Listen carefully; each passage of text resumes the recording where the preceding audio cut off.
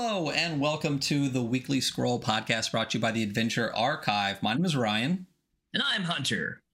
And today we are going over Nova, the rules light sci-fi RPG where the sun has exploded and you fly exosuits called Sparks to save humanity. Super fun game by Spencer Campbell at Gila RPGs. How are you doing this morning, Hunter? I'm doing so good. I'm very excited to go over this. The book looks really good. I'm bummed I don't have a physical, but look at this hardcover, Mike. The just right off the bat, I gotta say the book is stunning. I'm so happy I got it in hardback. I think Spencer was talking about doing reprintings in softback next time. Very happy I got a hardback. You'll see. Oh man, you'll see in the PDF too. It's just like all the pages are black too. Like it's just a really. We'll talk about it. It's a good looking book. On this show, we're going to talk about this book. Let me tell you. On this show, right now, well, not quite yet, but yeah, we will go over this. And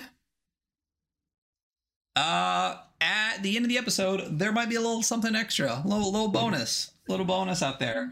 Waiting to find that we'll get to. I'll probably announce a little bit about it halfway through the stream, so don't look at Twitter, Hunter. Yeah. So that's where we're at today. I'm gonna stop yelling now. I know I do this every time. I'm gonna try to remind myself every time. I don't know why I'm just projecting out of my face at the start of every podcast, but this is a little bit better. How's it going?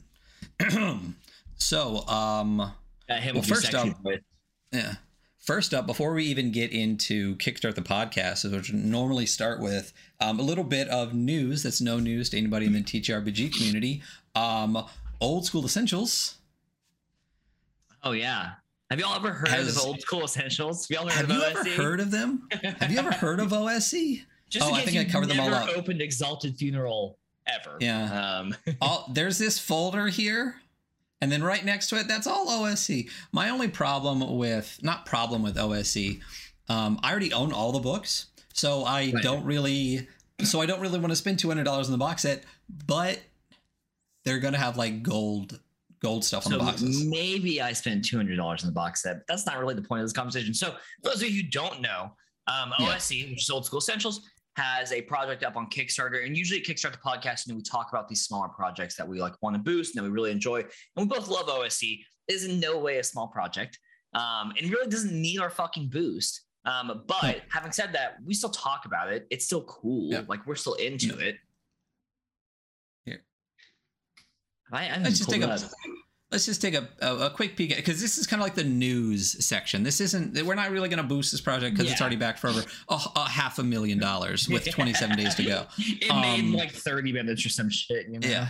I would be shocked if it took more than 10 realistically. But here's a box set. It's really cool. I mean, OSE right now is basically the premium kind of like retro clone for basic and advanced, the older versions of the world's most marketed role-playing game. Yeah. Did you back this? I didn't. I already own all the books. I'm trying not to. That's what I was wondering, because I don't own all the books. And so I did back it. I gotcha. Yeah, I mean, I'm thinking about it. I know people that did back it, and I might, throw some add-ons in with them for stuff that I don't have. But for the most part, again, like I own every book in this box set. Like, so... Yeah, that makes sense. I want it real bad, though. So we'll see what happens. Maybe if I can get someone to buy all the books I currently have, I can put that money towards a box set. We'll see. But yeah, again, this is just kind of news more than anything. Yeah. We don't really need If you don't know this is happening, that's totally fine. But it is interesting that you know about our show, but you don't know this is happening. Because we are way less popular than this shit, Yeah. Just a little bit. I'm not way less, I was gonna wear my Necrotic Gnome shirt today too, but I didn't. No, but you're wearing your Exalted. I'm wearing my Scobby's Bake Shop. Oh, wrong side. Oh, there you go. You gotta get that bread. Yep. So that's OSE. Oh, the bake shop. Get the bread. I like that. I like that. That was good. Boom. That's nice. I like it. For those that didn't see in the podcast land, he stood up, turned around, and the back of the shirt says, "Let's get this bread." My buddy has a bread company. I'm wearing his shirt today. It's very comfy, so that's why I'm wearing it. I'm glad we Not put to all of not to those. plug it on the podcast or VOD. Yeah, OSC, very cool. I'm getting it because I don't own all the books. So then transitioning into our real Kickstart the podcast. This is our last week for Zemo, Zine Month. All of those the projects decided to continue on when Kickstarter fucked up and moved Zine Quest to later in the year for no reason, and then tried to fuck around with NFTs. So one of the projects that I really wanted to talk about is called Wassail. 2 pages here for that. It looks really, really interesting. There's an itch page for the download, and then there is a physical page to get the book, which is really neat. So getting into the download first, what this game is a game of hot spice drinks, ancient trees, cartomancy, and ritual. Basically, you will prepare a flask of hot wassail and head off into the forest at night to find the oldest tree. And while there, you will perform a ritual to bless the tree and discover the forest's innermost secrets. And all you need is a deck of cards, the wassail that teaches you how to make, and a couple of people. And this sounds really fucking cool. I really, really like. Cool. Sounds hella weird. I'm into it. Like esoteric shit, you know? Yeah, totally. And I love that. Right. I actually have a zine I got from Exalted Funeral called Esoteric, and actually like it's just completely black on the outside, and you don't even get like a title page until you open it up, and it's just full of weird ritual kind of games that are like part like this and part like Eyes Wide Shut, kind of like I can see this in like a very weird group of friends who get a little too, you know. We might know some people like that. Table. Yeah. Can't play with your D&D table. You need your weird art friend table for this. Yeah. So yeah, I don't think it's necessarily a Christmas game. I think it's just about the oldest tree. But it's only $4 for the digital version, and it gives you both an EPUB and a PDF. I really like that. There is this trend going around. I don't know how big it is yet in TTRPG community, but I know people like Chris Bissett are really pushing to have people have products that are more. If you're going to do digital, make them more available in digital. Do EPUB, do Mobi, do like things that are better for screen readers and things like that. So it's really cool that this is an EPUB and PDF. This is from James Chip, by the way. And on their website, this is the cover art for it, I think, and it's gorgeous. And it actually has for 8. That's gonna be pounds, not euros. No, that's euros. No, that's pounds. You can get the American Phil, right? You can get the print version of this. So this is a pre-order funding thing on the website. Once it sells 26 copies, they'll make it and ship it, or they'll break even at 26 copies. They've sold 21 so far. So how about 5 of us buy this? Shit, I got you. Yeah. Well, wait. We'll just get 2. So we'll get 2. So the shipping is okay. That's fair. To one place, because I can only imagine it going to one of us and then me shipping it to you, or vice versa, is cheaper than them shipping 2 packages from England. Yeah. And plus better for the world, less packaging. Anyway, this looks really, really cool. Basically, I'm going to be honest. I have no idea what you do except go play a ritual after making a cool drink. And that's way more than enough for me. Yeah. I'm okay. Like these games that are not made to be played as like a continuous thing, and that you just have like a little weird experience every once in a while with like a weird group of friends. I'm really into that. I need a couple of weirder friends to play it with.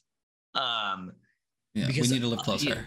Yeah, it's true. My rock climber friends are maybe not the weirdest people in the world all the time. They're very, Well, it's a special kind of weird too to play shit like this. Like it's the same kind of weird. I would play this game with the same people I play Kingdoms with. Yeah. Yeah. It's like my Bass games. I have a hard time finding a crew for that, you know? Oh, yeah. Well, yeah. The feelings games, because some people just... Feelings games. They're not good at their feelings. I'm ready to cry, you know? Let's fucking do this.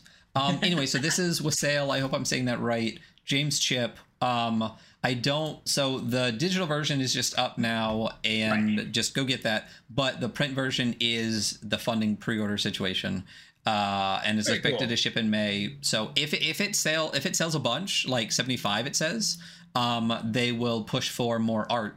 And the artist for it says is a designer, illustrator, goth, druid, musician, and craftsperson. And the zine is printed on black and white recycled paper. So really, really cool. Definitely go check that out. Really excited to get this. I wanted to talk to you about it for the same reason that if we both decided to get a print version, that we could just do the shipping. Yeah. That will definitely be 23 by the end of the day. So let's get, again, 2 more people get this, and we get James Chip to break even on this cool game. And that is Wassail for me. So you are up, sir. Cool. We're going to talk about Those Who Came Before by Kyle R. Maxwell. This is a supplement for Into the Odd, a nice little Mark of the Odd extension, and it is based on they take inspiration from Numenera by Monty Cook, which you might have heard me mention several times on this podcast if you listen regularly. That Cypher system is a system that I really enjoy. Numenera is like a future fantasy, science fantasy setting that uses the Cypher system, but the whole basis of like Numenera is like the Arthur C. Clarke quote, like any sufficient enough technology is indistinguishable from magic, or however it goes. So that's like the whole theme of it. So in this extension for Into the Odd, you will be delving into a kind of a dungeon of a old society, ancient society that's been kind of uncovered.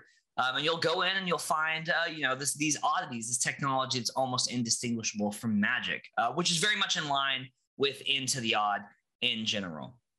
The current funding for this project is going towards hiring layout and paying for art. Right now, this project costs you $4 US, which is not fucking bad at all. They've raised $247. Their goal is $500. And so I think that you all need to go give them money, because I think this is a really cool project. I downloaded it forever ago, so I actually already read through it. And I think it's really cool. I'm stoked to run it with my Into the Odd group. But yeah, a nice little, we're big on Into the Odd on this channel. Yeah, for sure. 2 things that I really like about this. First, the cover is gorgeous. Like, I assume this is just a piece of... The cover is fucking cool, man. It's so good. And it, realistically, like, when you think of, like, Into the Odd and the science fantasy and stuff like that, this gives you that kind of, like, weird, odd... But, like, it's so glass, so there's enough tech to it. Like, I think this hits the vibe, like, dead on. And it's just really... And if you read through it, it's very much like this fits in perfectly. Like, it's very easy to slide this in. The other thing I really like is 2 things here. I did get the Blades in the Dark book. We're gonna have to talk about that. But 2400 by Jason Tochi is a really, really. We'll have to talk about that. I recently downloaded this, and it's so cool. But I also love the Olivia Hill rule, which is something that Adam Vass puts in a lot of his books, which basically says, "Fuck fascists. If you're fascist, don't play this game. Be better, do better." And I feel like that's super, super important to repeat over and over again right now in the world, especially. Very much is. Yeah. So that's Those Who Came Before. Sick. Cool. Hell yeah. All right. I am going to talk about Caverns of Mourning. This project is a whimsical, weird, and dangerous dungeon module for old school essentials. If you weren't here at the beginning and you don't know about what Old School Essentials is, go check out their Kickstarter. It's already passed $500,000. But this looks really, really cool. It's way past its funding. It blew past its original stretch goals, which is really cool. But this says 900 years later, those damp corridors and fetid chambers play host to myriad denizens.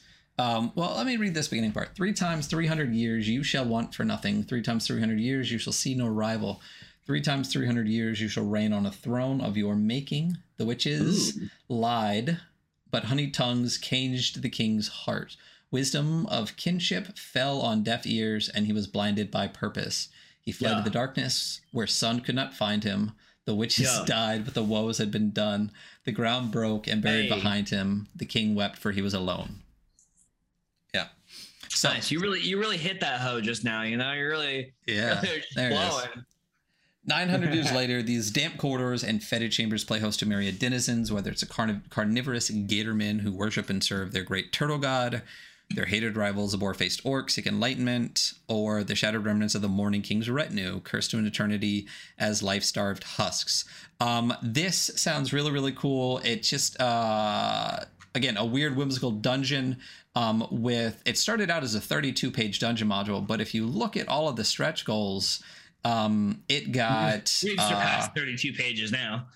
Yeah, it's there's Alabaster Crypt unlocked, full color production, Witch Tree Grove, which is the second micro dungeon, Toad Hollow, which is 4 more pages, another tower, which is another micro dungeon, a dungeon synth EP, and it keeps going. There will be a hex crawl at 3000. Yeah. So this looks dope. A couple of things that I really, really liked about this project. First, the art looks really, really cool. It just looks really nice.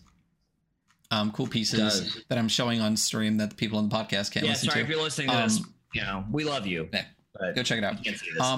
The other thing that I really loved was this. Okay, so you get this A5 5.8 by 8.3 saddle stitch bound on quality satin paper, exteriors and interiors in full color. But look at this part right here that I love. The PDF version will be optimized for use while running games with embedded links and cross-referencing.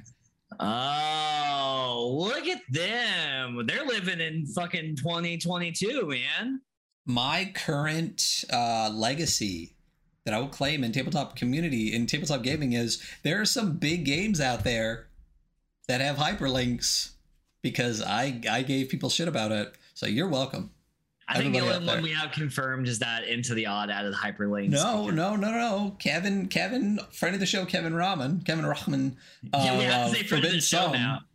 He did say that he was going to be adding some hyperlinks to the hilarious. Yeah, to some of the to some Forbidden Psalm stuff. So I'm gonna hold him to that. Or don't. You don't have to listen to us, Kevin. Friend of the show, Kevin. But anyway, so that is Caverns of Mourning. Looks like a really, really cool Old School Essentials dungeon for Old School Essentials and all you people that decided to buy that entire box set. So check it out. And I think we just have one more, right? Yeah, we're going to talk about Discordantopia, which is a supplement for both Polka and Troika. And if you don't know what Polka is Troika, except very stripped down, and uses dice pools instead of the regular Troika rules. It's supposed to have less math. Honestly, haven't really looked into it, but I'm always down to do less fucking math, man. So whatever. Hardcore. So Discordantopia is they said dystopian punk spelljammer type city. So this whole extension is one whole city that you get to work through. I am also, just like the last one where I was like, oh yeah, references Numenera. I'm a huge Numenera fan. I also fucking love Spelljammer. I think it's one of the best things that, D&D ever did. Shout out. Although it's been a long time since there's been a recent Spelljammer. But yeah, so what is Discordantopia? So it is this very large city. And what is in this module, you will get a zine.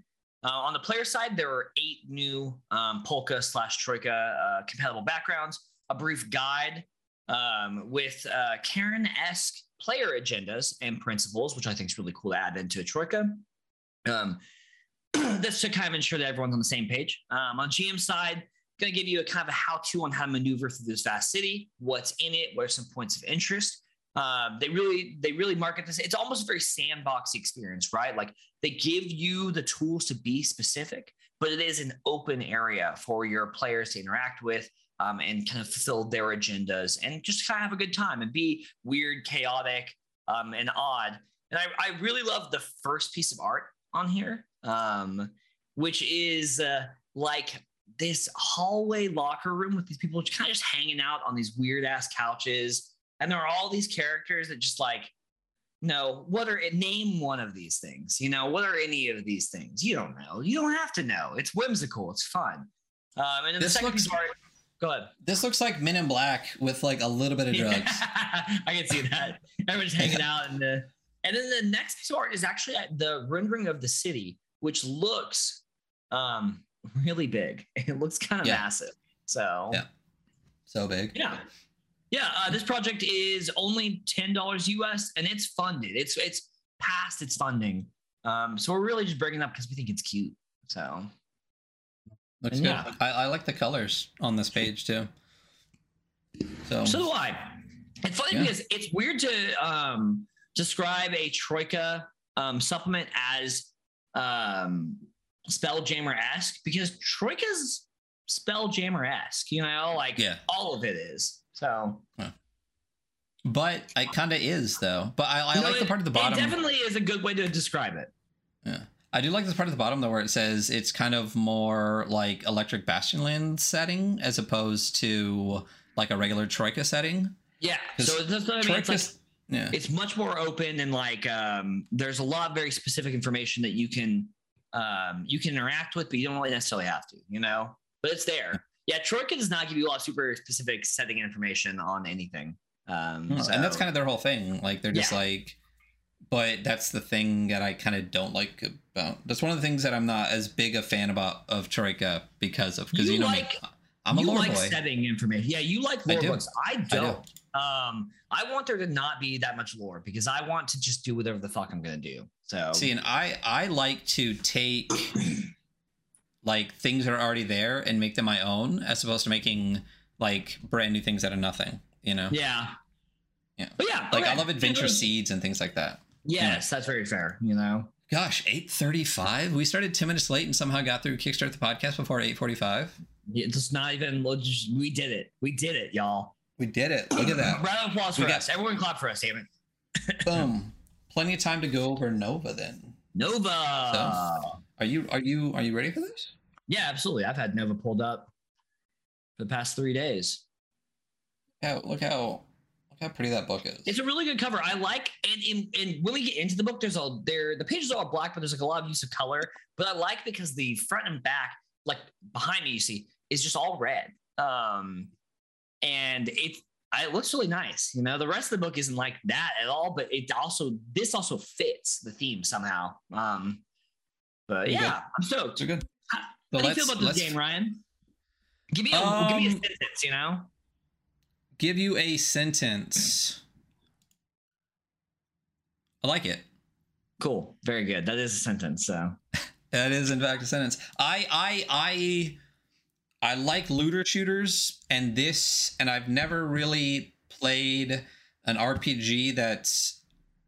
A lot of times you hear about role-playing games, like they try to not be video games, or they try to not be like power gamers. Everyone's like, you don't be a power, fifth. It's about role play, not power gaming. This is power gaming. This is literally the definition. Really leans into it. So it's designed for power gamers. Like it's literally built for that. So it's interesting to just be like, no, do that. Do that harder. Yeah. Go do the thing you're not supposed to in other games.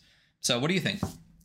I think that I don't normally like looter shooters, but I do like a lot of things about this game. I really do like this game. It's a very fun, clever, super OP game.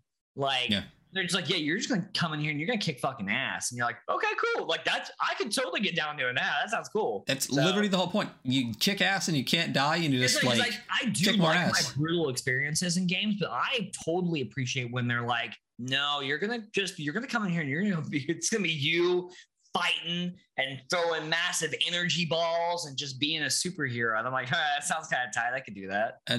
Yeah. So Nova is from Spencer Campbell or Gila RPGs. Spencer Campbell created the Lumen system. And we'll talk about, you want to talk about Lumen kind of at the end or here at the beginning? I don't care. You choose. So I actually haven't read the Lumen individual. I've only read Nova.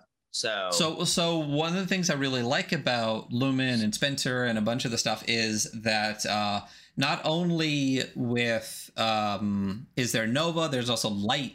But not only is there like a third-party license for it, he actually put out an SRD for it, which is actually right here. And he's like, sure, make fucking games. Just go ham. So you can actually find a shitload of Illuminated by Lumen games I got that on one itch. that was kind of like a Japanese fighter, almost like Power Rangers one that you sent me. Lumen Rider? I got that one. Yeah. And then, I mean, there's also, gosh, like In Extremis from Keegan XE. There's Hedge, which is really, really cool. So unless I'm completely talking to my ass, I'm pretty sure that those are lemon. But yeah, it's just a really cool system, and there have been a lot of really cool games. Yeah. A lot of really cool games based on it already. So it's kind of one of those, like, I think I tweeted a while ago about, like, hey, you know, if you're a creator out there, how cool would it be to create a system that people like so much they start making other games with it? And this is kind of the definition of that. There's a shitload of Illuminated by Lumen games, because it's just a really cool, simple, fun system. So yeah, so getting into Nova, I like this part, dedicated to their partner who hates the sun as much as I do. Right there with you, buddy. But we get it, bro. You're emo. It's fine. Hey, or I just do night shift. Great people inside. Editing by Will Yobst. You might know Will Yobst from the Brain Trust podcast with Adam Vass. So yeah. Keegan's in there, like all sorts of Tony Vicenda. I mean, just some great people associated with Spencer and the project. Illuminated by Lumen, Gil RPGs. Right off the bat, we head into the table of contents, and guess what? Oh, is hyperlinks. It is. Yeah. Didn't even realize it was. Yeah, not bookmarked, but it is hyperlinked, and I'll take that. Listen, it's hyperlinked, you know? Yeah. So we got about, here's the thing, I think it's 80 pages. It's not a dense 80 pages. No, it's super not dense. I didn't even realize that right now it was 80 pages because it's pretty light. Super easy to read. What did we read that was only 30 pages, but was it Mothership? That was just like 35 pages, but it's like... I don't know. Mothership was so dense, though. I regret not cherry picking that one, you know? Yeah. Well, yeah, we need to be better about cherry picking stuff in the future so I can actually get to the... Yeah, so we can get to the end and stuff. So, yes, again, but that's not a bad thing. I like the length of the book. I like that it's long enough to be put into a hardback as opposed to just a zine. Because, man, I really, listen, I love me some zines. I will say, though, zines don't look as nice on a bookshelf because you can't tell what the fuck it is. So I love that I have a nice hardback here for this. So getting into it and going Nova. Nova is a tabletop role-playing game about exploring and rebuilding a world after the sun exploded. With Nova, you and your friends tell the stories of the Sparks, brave individuals wearing exosuits fueled by the sun who venture out into the dark. Suit up and get your systems ready. Your humanity is the last hope of a new dawn. And that's it. And again, as we said, right when you start off, the pages are really well laid out. The layout is really, really cool too. The great use of color. Cool. Yeah. I'm going to point something out later on in the rules where it's a very minor like layout thing. That was just like, oh, wow, that's a really great way to lay that out because it makes the information so easy to take. Yeah. It's a good looking book. It's well laid out. There's art that's nice. It's one of the better looking books we've done. And it's good looking the kind of way that Orbital Blues was, where it just consistently had good imagery or like it was well laid out. It really reinforced the kind of tone they were going for. Yeah, I definitely, and I like that the pages are all black and everything's color on it since the sun exploded and everyone's like, so I just think like, this thing must have been a bitch though, you know? I bet. The only thing that, and I wish, and I don't know how or why, but like the pages are black, but the edge of the book is still white. I wish the edges of the pages were black too. That'd be dope. But that's such a small, tiny little like whatever but yeah, and as we said, the pages are laid out very like simply, so there's not too much information on each page. That's why 80 pages didn't feel super dense. But yeah, so hopping into the rules, what do you need? At least 4 6-sided dice per player, a character sheet, and that's about it. And then there are roles at the table. Basically, it just says that the players are Sparks, which are solar-fueled exosuits designed to defend humanity and explore the dark places beyond their walls. And then one player is the GM. And together, you all play the game. And when we get to the GM section, there is a really long GM section in the back. And a lot of the GM sections, I kind of like skip through because it's just kind of like the same bullshit. I really like this one. And I didn't read it, so. It's like half the book. We'll go over it because there's actually really good information in it, and we have extra time today because it's still not even 8:45. So quick brief history, and I like this. The sun exploded. Its shards crossed the solar system and smashed into Earth and our moon. Humanity was devastated, nearly wiped out. The moon was stuck in the sky, a glowing pockmarked beacon of our apocalypse. Hundreds of years later, we rebuilt. The shards of sun planted themselves on our surface and cooled. Humanity huddled around these shards, harnessing them for warmth and light. And now with the advent of the sun wells, we can tap into the near limitless energy of these shards. In a twist of fate, this new source of fuel is skyrocketing us forward in our tech. The cities built around the sun wells are a hybrid of the ruins of old Earth and the technology of new Terra.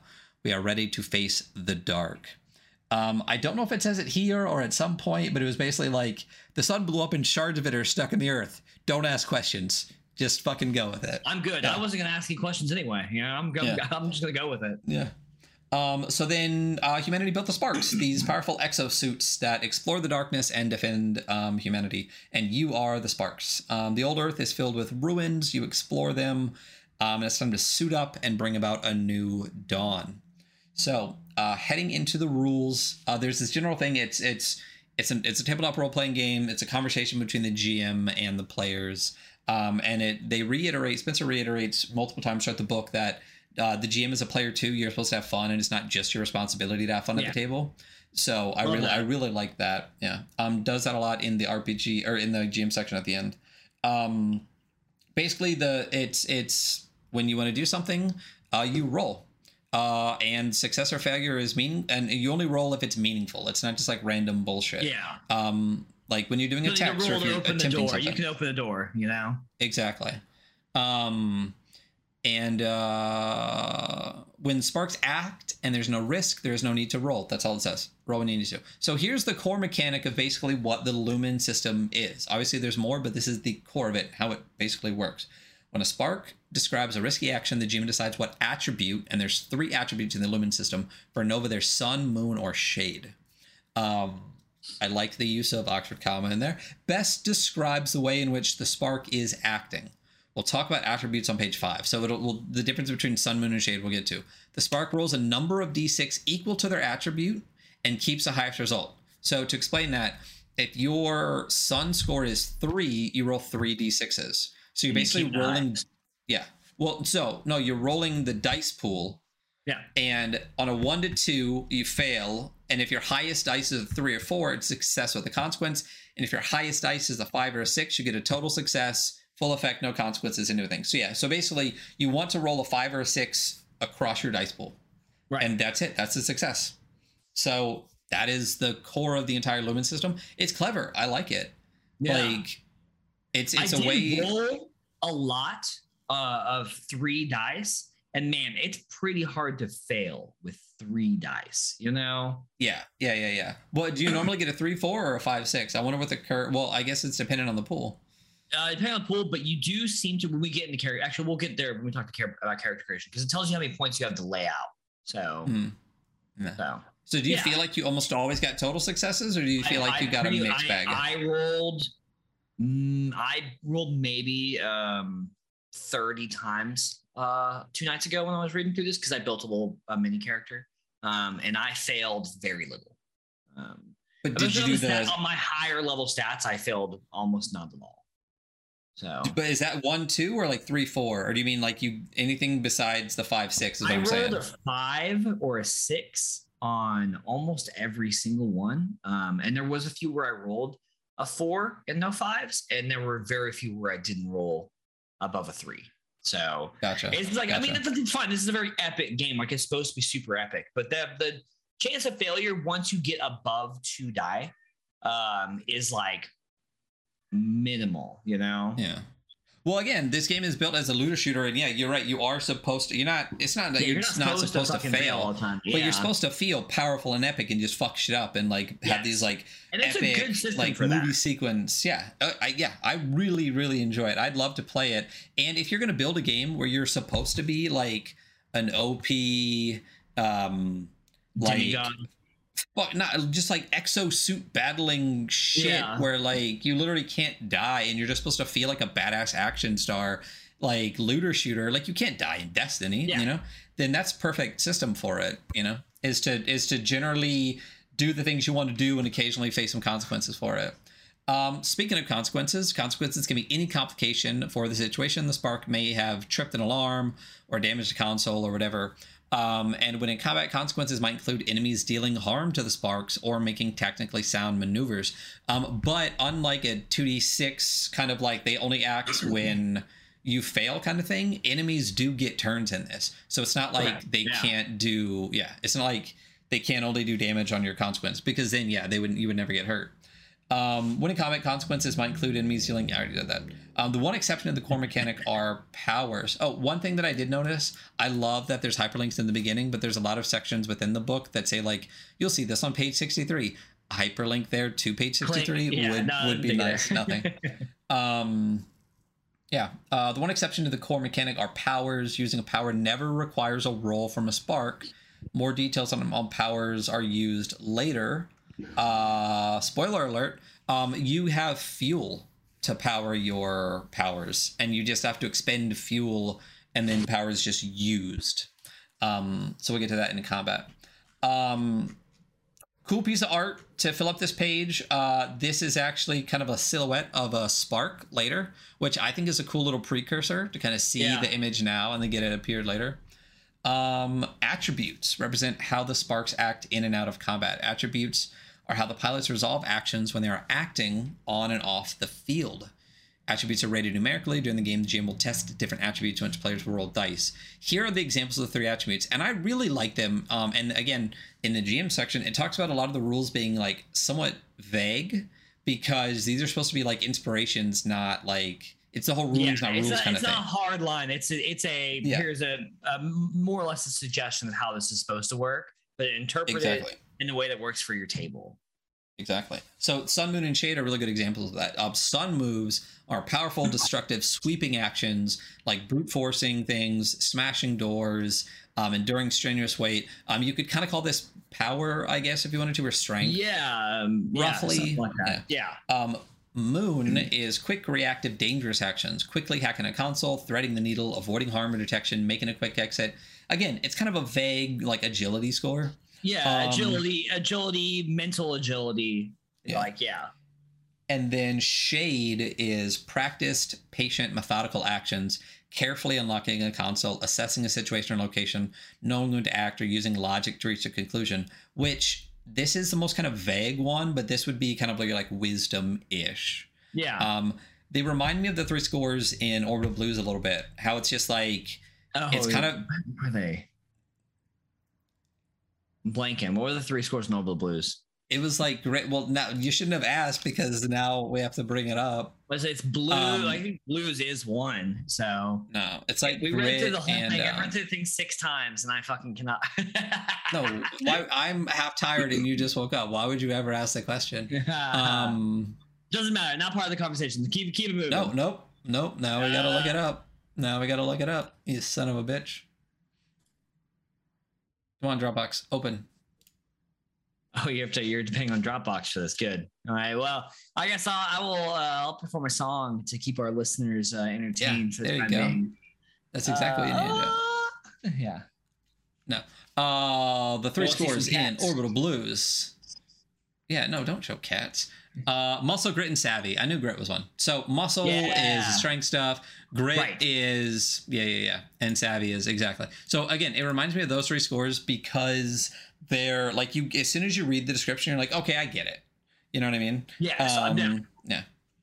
So Sun, Moon, Shade, powerful moves, quick moves, and patient moves, which I really like, and I do like that a lot better than just the standard agility, wisdom, situation and stuff. Put that goddamn cat away. I got a cat, bruh. So example of play, which I really like, and we're big fans of examples of play here on the show. I love. There were several of these, and they were easy reads, and so Kate is playing a Voyager, a scouting class spark designed to seek and destroy the enemies of the dusk. She wants to leap across a chasm unnoticed, timing it when the lunar hounds have their attention pointed elsewhere. The GM decides that this is a moon action. It's quickly acting during a moment of opportunity. She has a 3 for moon, so rolls 3d6 and keeps the highest. It's a 5, a total success. The GM describes Kate's spark landing on the other side, the Lunar Hounds unaware of her presence. Exactly. The next up is Spark. Do you want to take Sparks? Yes, Sparks.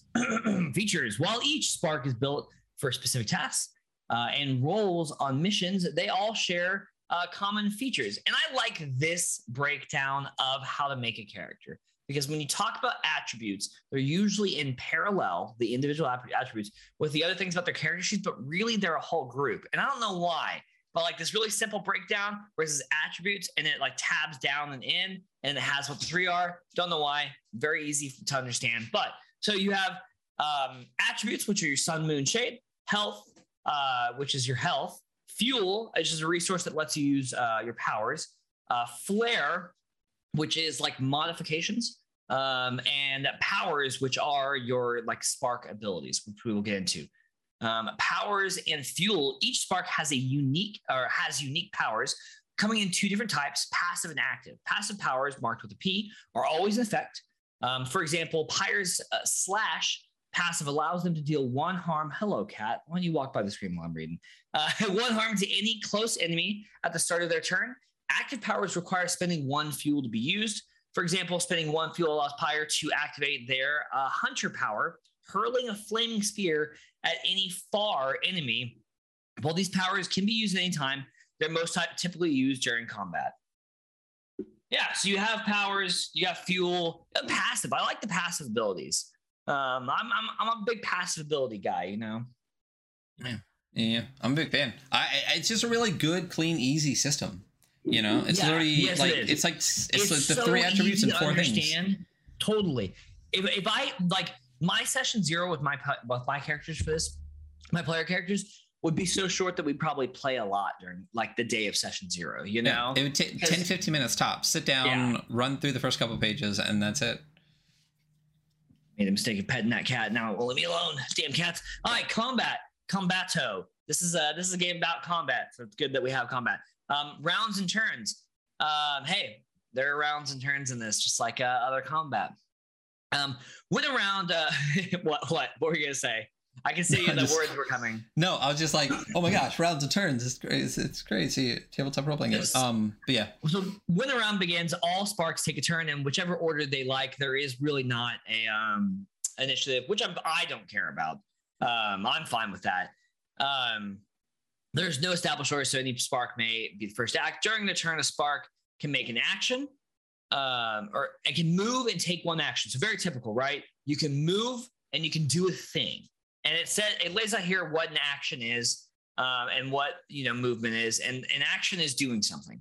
Using a power, or doing a thing, interacting with the world. Y'all know what doing things are. Movement isn't strictly measured. Instead, Nova uses abstract ranges during a turn. What? Movement. Y'all know what doing things are. Y'all know what doing things are. I'm from Texas. That's the new tagline for the Weekly Scroll. Y'all know what doing things are. Yeah, you do things. It's very straightforward. They're like, yeah, you understand. You can move, you can act. Yeah. Yeah, you can move. Allow sparks to move one range unit towards or away from a target. So 1 unit of range, essentially, right? And we'll get to the units of range. It's actually right under this. During a turn. Because sparks are incredible pieces of technology, they can move in ways that many of us can't. That includes wall running, scaling vertical surfaces, and leaping large gaps. So yeah, if you got some shit straight up a wall shooting down at you, you can move towards it. And I am super okay with that. That sounds so cool. Down with this. I feel like. And in some games, I do like that. Like, I've never been a power gamer. Same. I'm definitely not either. But, sometimes when the game is a power gamer game, it's like, you're just going to go off, King. Like, okay, cool. That's exactly how it feels. Yeah. Like, I feel like this game gives you permission to just be like, just do cool shit. Yes. Like, that's it. Like, you will blow stuff up in a cool, like, exosuit.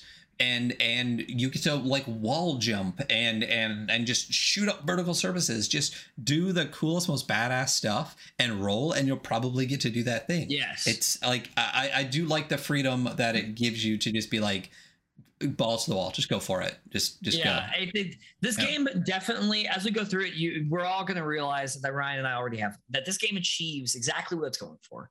And you are an OP fucking mech monster, and I'm into that shit. It's unfortunate because in the spread you can see that there is another one of those silhouettes. And you can't see just portion of it right wait. You know what I started doing? I also download the spread just in case. so we can. Oh, hey, so spoilers, I can flip. bro. Go way back up there, man. You're showing them too much. We're not there yet. But yeah. Spread looks great. So. Oh wait. Oh, here we go. Now I'm on the right page. Now I'm on the right page. On the combat page. Yes. Great piece of art right in the middle. The spread is good. Listen, you're right. I like reading in singles, but a lot of the stuff is laid out in spreads, and this book is laid out really well in spreads. It looks really good. It's laid out really well in spreads. Funny because I think I said this like a couple episodes ago. I never read the singles. I only read the spreads.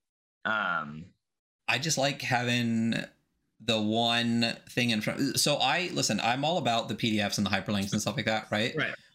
But there's a part of the brain, because I'm a huge book reader. I don't like reading like book readers and tablets and stuff like that. I prefer to have the physical book because I think there's something in the brain, like when you turn a page, it just makes it easy. And plus ADHD. I mean, if I can just take in like one page at a time, it really helps me absorb the information.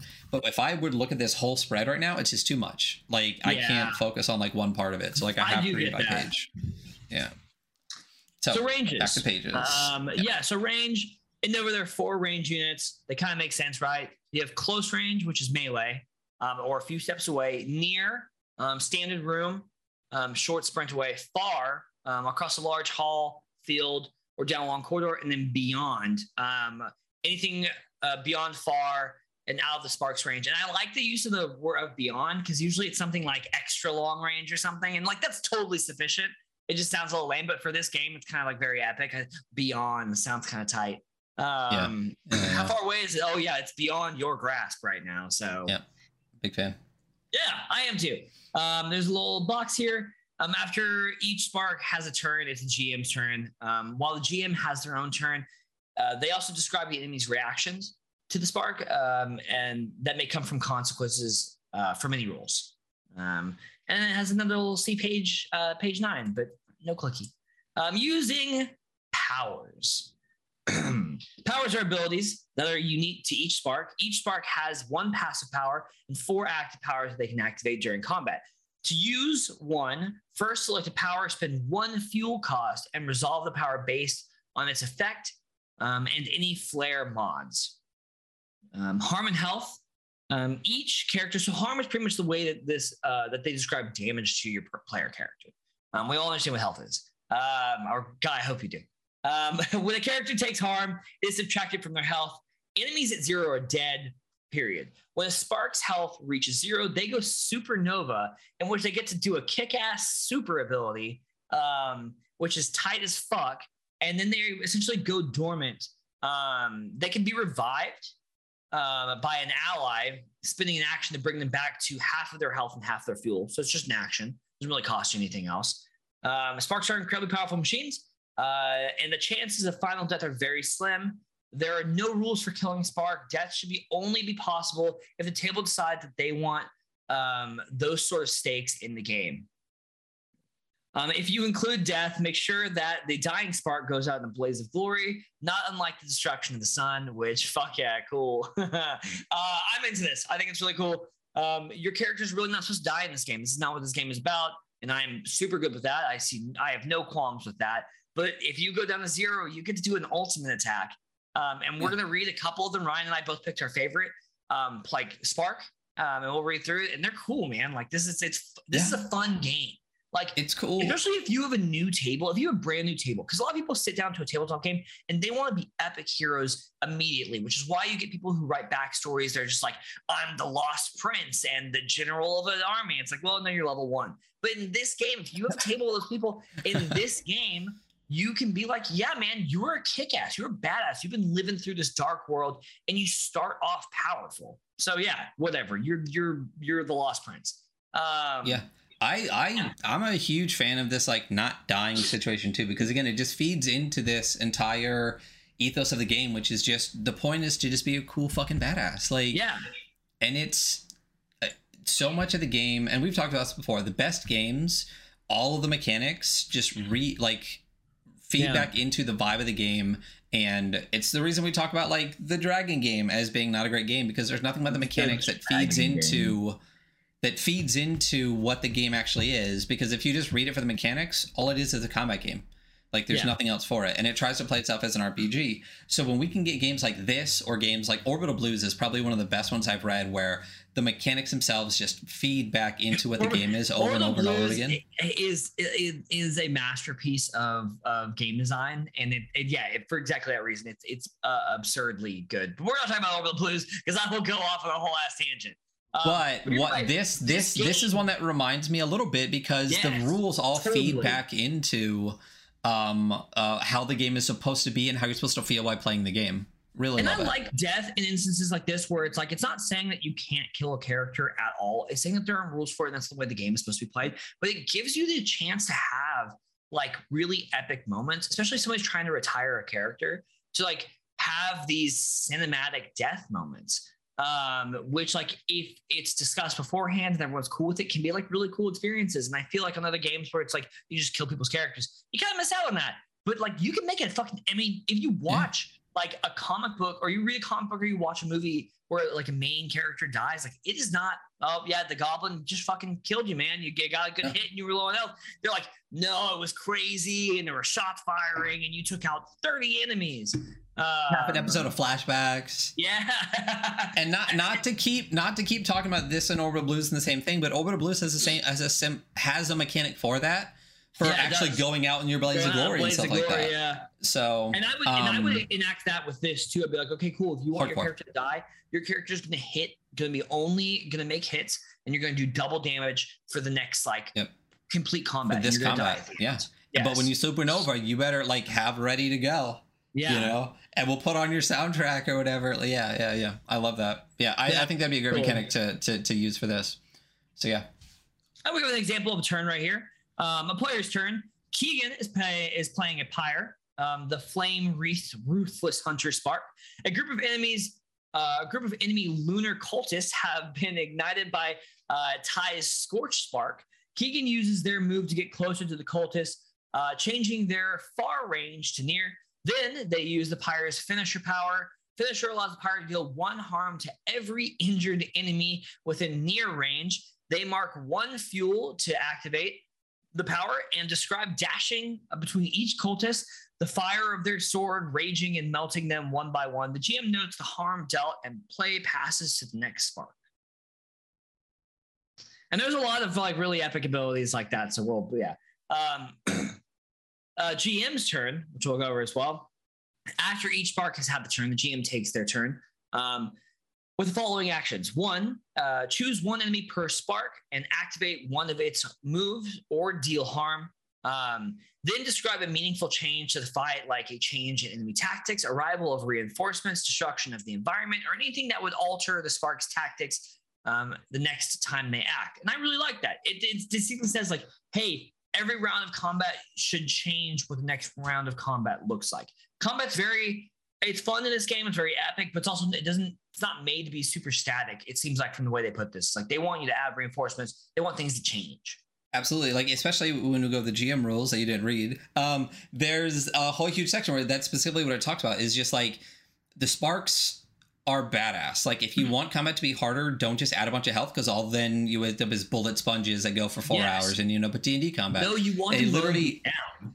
They literally say like, bring in like a wave of reinforcements, alter the tactics. If all the sparks are over here, have the bad guys smart enough to be like, let's do this, and change the way the battlefield works. And that is what's going to make it more interesting. So yeah, like you said, round by round, have the tactics alter based on what the sparks are doing, as opposed to just like the number of times I've stood in a doorway while a bunch of bad guys stay on the other side of the doorway, and you have to just like reach in and like hit and stuff like that, and no one moves for like 20 turns. That's the opposite of this. Don't do that.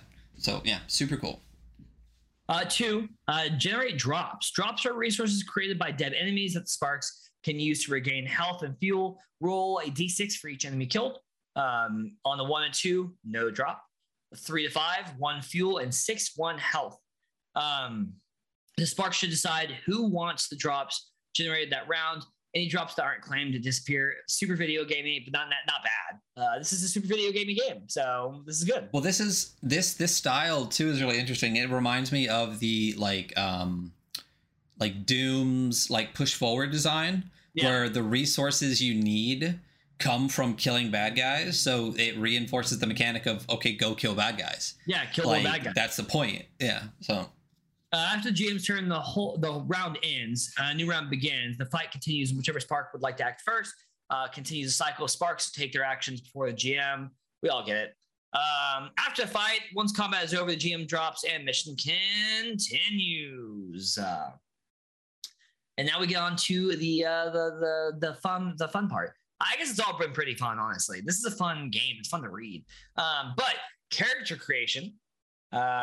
When you are ready to bring a new dawn, forge your spark. So character creation is divided into 4 steps. The first is to choose a spark, your weapon of war, metal and flesh woven into one. You can find description of the spark in the following pages. Give yourself a call sign. You got like a cool little nickname, and name the name your squad calls you during missions. Write it on your character sheet. Take a moment to describe what your spark looks like to your squad mates. 2, program your spark. Every spark begins with a starting value of 1 for all 3 of their attributes, sun, moon, and shade. To program your spark, spend up to 4 points in total to increase your attributes. You cannot have an attribute with a starting value greater than 4, but you can have an attribute that has a start value of 3. And let me tell you, that shit's pretty powerful. Once you get to 4, you are guaranteed success almost every single time. Every spark also has starting health and fuel values of 2, spending up to 8 points in total to increase those values. Add a segment to your character sheet for each additional health and fuel. Equip flares. Each spark has a flare system to modify themselves. Flares are mods that provide ongoing benefits to change the way a spark power works. Choose any 2 flare mods and add them to your character sheet. More information on flares, page 29. And create your pilot. Your pilot is who you are when you're not wearing your spark. Describe what your pilot looks like to your squad mates and write their name and pronouns on your character sheet. Shout out them for write your pronouns and shout out like all tabletop like scenes that become more inclusive. I feel like that's important, even if it's a small thing. What's next? To jump right into a mission, see page 35. For rules on creating missions, see 61. And then for an example mission, page 30. And now we get to look at the cool exosuits essentially. So who did you pick for your classes? The Voyager. And I picked the Sanguine. Sure. So, but you read through all of them, right? I read through several of them. Several of them. I didn't read the Sanguine or Grim because I knew that you would be into those, and they're just not really my style. But obviously Pox and Grim and Sanguine and Infernal, those are my things. What I really liked, the first 4 classes, because I would be surprised. I mean, I don't know if they wrote them if Spencer wrote them in order, but I'm 100% positive the first 4 written are the first 4 that were written, because if you look at Pyre, who is the first scout to return to Scourge to the darkness of the dusk, telling stories about blah blah blah. Pyre, you deal strong single target damage complemented by high mobility, and the art is gorgeous. The art is stunning. I mean, super cool. It's an exosuit wielding a flame katana with like a fist of fire. So fucking ridiculous. Yeah, it's so cool though. And then so that's Pyre, right? And then we'll go over the abilities and stuff next. But then there's Scorch, another beautiful piece of art. This one's like very purple. There's like a wrap around them. There's these like tendrils coming off of it. But if you read their little blurb, part of the blurb at the bottom, you set the battlefield on fire. While your primary goal is to burn out your enemies, you help the team stay fueled up and ready to fight. Continuing on, then you get Voyager, which is one of the ones that you're going to talk about. Yeah. As a Voyager, you support your squad by marking enemies, allowing you and your allies to devastate them. The Voyager manipulates and controls the battlefield in lieu of all-out damage. And then you get the Warden. And as a Warden, you're a defender and a bully on the battlefield. You help allies to endure incoming damage while charging across the dusk ready to shoot out a challenge. Those 4 classes that started up, at their heart, are the 4 classic classes that were really, I'm sure they existed before 4E, but are the main focus of 4E classes. Right. Because Pyre is your striker, Scorch is your supporter or leader, I prefer the term supporter, Voyager is your controller, and Warden is your defender. So those are literally the 4 basic classes of the 4 classic party. And I thought that was really cool that they started with, though, I assume started with those 4, using specifically designing characters not just to be cool, but to have specific purposes. Yeah. And that really struck me as like really cool and interesting. Did you? That makes a lot of sense. Right? And then I feel like Pox and Grim and Sanguine and stuff like that were added on after is just like badass cool. Like, for us edgelords. Did you who did you pick for your spark Voyager. That you like the most? Listen, do you want to start with Voyager then? I'm not an edgelord. I love battlefield controllers. It's like that, and like, you know, that's my kind of magic. You know what I'm saying? So, the Voyager, and you have this really cool. It looks super cool. I like that. I really like the art, and actually, it looks like a character that I would pick if I was playing a game. You know, like I would pick this character because I'm a little scouty boy. You know, I'm a little scouty. Yeah. I'm a mark you and then hit you harder type of guy. I really love the face on this one with that kind of like it's looking back over its shoulder and the eyes are just kind of glowing. Yeah. Since its whole purpose is like go out there into the dark and like mark stuff and come back and stuff like that. And the color on this, that like blue green color too, with like the dark and the red. It has downplayed fire compared to some of the other Well, Pyre is literally the Pyre is just fucking fire. So, but the art, the character art throughout this is ridiculous. So well done. Yeah. So Voyager, the first spark ever created. The Voyager is designed for quick movement and stealth, built for reconnaissance and scouting missions. The dusk is a constantly shifting abyss, and without the Voyagers, we wouldn't have a clue what we were dealing with. It takes a special soul to want to walk into the unknown. As a Voyager, you support your squad by marking enemies, allowing you and your allies to devastate them. The Voyager manipulates and controls the battlefield in lieu of all-out damage. So very much my cup of tea. I don't hit very hard, but I do fuck some things up. You know, I do be making it worse for the bad guys. So the passive ability is marked. Using your advanced tracking system, find your foes. At the start of your turn, mark any 2 enemies. Marks remain until they have been used, but do not stack. So you basically mark 2 when you get into combat. Then we get to the active powers. Your first one can be Seek. Micro explosives are sent hurling through the air. Choose 1 marked enemy. They take +1 harm from all sources until the start of the next round. Target loses mark. So you get to like make their time worse. You know, any damage they're going to take is going to be way worse. So if you have like, you know, your Pyre who's going after somebody, I'm like, well, cool. I'm gonna seek that person. They're about to get fucked up right now. Destroy. Fire a salvo of homing explosive. Every marked enemy takes 2 harm. Target loses mark. Hollow spark. Deploy a decoy spark at up to near range. Marked enemies will target the decoy. Hollow spark ends at the end of the round. Affected enemies will lose their mark. Swap. Feel the quantum pull as your suit begins to phase. Switch positions with a marked enemy within near or far range. Target loses mark. So I really like this. You mark an enemy, and like depending on the situation, you can treat this a lot differently. Like, I mean, with Destroy is really cool because you can blanket, right? You can blanket, hit a bunch of marks, and as like later on, you can actually get more marks. So you hit like a bunch of enemies. But if we're facing one person who's like a super badass, you can swap places with them, and you can use Hollow Spark to make sure they don't attack you. And then you can use Seek to make sure that big badass enemy is taking 1+ damage from everybody. And I really like the versatility tactically that you could use this for.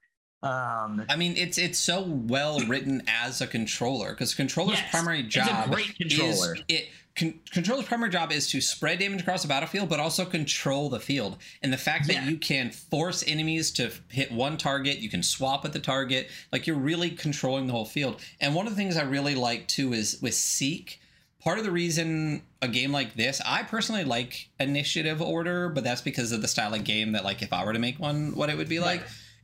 It matters a lot less in this because it feels like a lot of the things that you can do with your powers can happen on other people's turns too. So it's kind of like one whole scene, as opposed to who cares like what order you go in. Because like Seek, for example, activates when someone else hits them, and it's like you're shooting out these like micro things while someone else is doing something, which is cool as like one whole scene together, which is really neat. So so as running this game, I would definitely describe it as like a contiguous, like, it's not you acted. It's an epic battle scene where everything's happening at once, like actual like real life. Supernova.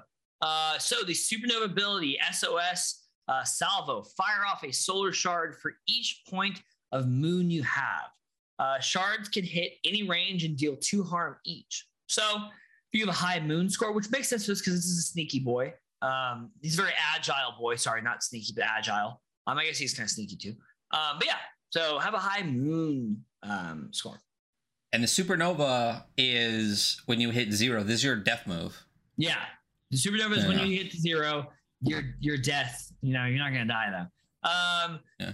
There are a bunch of persistent mods. And a lot of these have persistent mods that kind of like line up with each other. They're all very not the same, but similar. You know, they boost a couple stats. They boost your fuel, your health. My favorite one with this one, actually I have 2 favorites. I'm going to read those 2. The first is Sonar for persistent mods, which you may mark 3 enemies now instead of 2, which is great because you can control 3 instead of 2. And the next one's Study, which marked enemies do -1 harm to you. So even if they do 1 harm, they don't do any because you think -1. And I love that. I think it's interesting too. I mean, there's a huge list of mods. So like for those in podcast land, in each persistent and power section, basically the left side is like bonuses to like cyclical +1 moon, +1 moon, +1 like cool is +1 shade, things like that. So those are like boosts to what you have, and then you get these abilities on the right side, because we'll get to it a little bit later, but there's really no advancement. All you do is unlock more mods so that you can like craft your suit a little bit better. And it's just really interesting kind of like how simple this is, but also how many options and how many ways you could like how many different builds you could make with this. So you can completely change the way he works like entirely based on some of these mods. Yeah. And the power mods, so the persistent mods mod your character's overall stats. So the power mods actually mod your abilities. And I'm just gonna pick 2 of my favorite ones from this one instead of just reading all of them. Let's see. I think Hard Light Hollow and then Matchmaker are my favorites from this. Hard Light Hollow, Hollow Spark. So when you set down your hologram, that things are like that your marked enemy has to attack that now. It explodes, dealing 1 harm to all close enemies and marking them. So it costs a mark to use this, but like it explodes and anything nearby gets marked. And personally, I would say that if there are 4 enemies around it, I would say all 4 of them are marked. If I was the game master, because that's fair. And then my second favorite one is Matchmaker, which is you just can switch places with allies instead of yourself when you do the swap ability. And I like that because I want to control the battlefield. I want to move around a lot. And that allows me to have 1 extra, like, you can switch places with fucking anybody now, man. And it's cool. Wait. Doesn't it say that you can switch the target with an ally? So basically you can switch a bad guy with an ally. Instead of yourself. Yeah. I misread that. That's okay. I still think that's cool. That's super cool, because what if you have a guy that's like out there getting hit by like 3 dudes and you targeted this guy, you just swap their dude in with that guy and get your guy the fuck out of there. That's cool. The point being, I just want more control over the battlefield, like movement. And like kind of when you talk about battlefield control, and I didn't talk about the certain abilities, but there's really 4 ways to do it, right? There's like there's debuffs, there are like blanket AoEs, there is like the hollow spark, like forcing an attack on a thing, and then like changing positions in the battlefield. Like I feel like those are very major tenets of battlefield control, and this kind of hits. I mean, it does hit all of them. It does. It's a really well written controller. Yeah, like they definitely learn like, okay, what are the tenets of a controller? Let me build one for this and be a badass exosuit when they did it, and it's good. It's just good. Yeah. And the other ones are good too. Fun to play, especially because it sounds like in these battles you just have like a lot of enemies, and so it sounds like this is just like there's no limit on using the mark like ability, right? Like you can use it again and mark more enemies after your marks are gone. You know. Mm-hmm. Absolutely. And then if you read through again, that was the controller of the 4 classics. If you read Pyre the Striker, and Scorch the Supporter, and Warden the Defender. They're all just as well written for like those like archetypal like classes. Yes. But I did not pick one of those. I picked one of the bonus kind of like after. Actually, that's perfect because we picked one of the ones that's very archetypal, that's very like familiar to us, and now we'll pick one that we've all experienced something like it. But for you edgelord boys, for you guys who want to, wear all black all the time and be upset. Listen, I'm too old to be an edgelord now, but you never fully let it go. You know what I mean? You're never too old to be an edgelord. Yeah, no, I'm not. Trust me, I'm not as bad as I was 10 years ago. But I like all of these in ones, obviously, because Pox is really cool. Pox is basically like a plague spreader, which is cool. Right. It uses viruses and shit, which I really, really enjoy. Like the Patient Zero Supernova, again, read it if you want it, get the book, get the thing. It's really cool. Obviously, I love Grim as well. Grim is designed basically as a necromancer. They literally raise the dead as thralls. Super fucking cool. Love that. Sorry, what? That's a great one. You had to read the whole book, man. And the art is gorgeous. I got distracted by the great art. Oh no, I didn't read Grim because I thought you were going to do Grim. I was like, no. Had to go Sanguine. I like the Drifter as well. Oh my god, the Drifter's cool, but the Grim art, going back to it, there's these like floating lights that look like swords, and then they actually are like stabbed through like people walking behind the exosuit, so they look kind of like quasi zombie exosuit-ish. Such a cool piece of art. But yeah, Drifter's really, really cool. It's exactly what you think it is. It's an old school, like, shoot 'em up. Literally has, like, 6 shooters in their hands. It's like Cade 6, straight up fucking Drifter. And all the abilities are, like, hip fire and stuff like that. There's the one that I'm going to go over, so I'll skip that for a second. And then the final of the classes is called the Infernal, which is probably the most, like, OP-ish. Look at this. Oh, yeah, absolutely. It's absolute monster, dude, and the art is just absolutely stunning. It's got all of these like floating, it's hard to even describe it. It's just badass. Like, it's definitely got this quasi demon exo suit situation. And it basically said demon Infernal locks down the battlefield, condemning denizens of the dusk with fire and brimstone. Super badass. It has names like Damnation and Hellfire and Banish, and it's just really cool. I almost went with that one, but I went with Sanguine instead, because I'll tell you, at the end of the day, I'll always go with blood and vampire stuff. So the Sanguine, I do respect that choice, Oh yeah. Another beautiful piece of art. And what's really cool, it's got this like kind of blood splatter looking effect across a lot of it. And all of the character art has some piece of like glowing light tech on it, it looks like. And the Sanguines are these claws, these glowing red claws that are just stunning. And there's this like cloak wrapped around it. It's really badass. So for the Sanguine, sparks are able to regularly refuel in the dusk by breaking down their enemies, but only one can completely repair themselves. The Sanguine spark drains the life force from those out in the dusk, ripping it from their bodies and using it to fuel their own macabre powers. Just no vampire jokes. They've heard them all already. As a Sanguine, you toe the line between supporting your fellow squad mates and dealing devastating damage with your blood blade. You rest easy knowing that your spark will always come back in a blood-fueled fury.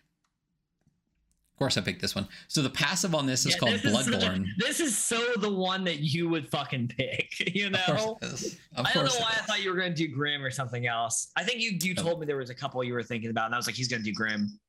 Yeah, I think my favorite, if I had to pick a top 3, it would be Grim, Sanguine, and Infernal. Yeah, I get that. Yeah. So the passive ability for this is Bloodborne. Your blood is just another resource to you. You may spend 1 health when using a power to activate its blood effect. I love. Nice. And the other reason is, like, in all of the games that I play, like, I don't generally like I don't play those 4 like of the 4 classic types. I think I always try to find the one that's like not one of those. So like right. I love blood mages and stuff like that. Like I love blood magic and stuff. Like Midgard has really great blood magic. I love the concept of like hurting yourself to hurt others more kind of thing. And that's exactly what this is. So with the Bloodborne ability, you use health when using a power to activate a blood effect instead of just your fuel. So you use 1 fuel and 1 health, and you can use a bonus effect. So the 4 active powers are Transfusion, Life, like all things can be traded away. Choose 2 targets close to each other. You transfer 1 health from one to the other. And with the blood effect, you transfer health equal to your son instead. Interesting. So it says 2 targets. So what I'm thinking is if there's a bad guy next to an ally, yeah, I can and the transfer. bad guy's doing better than the ally. I'm like, it's not anymore, bro.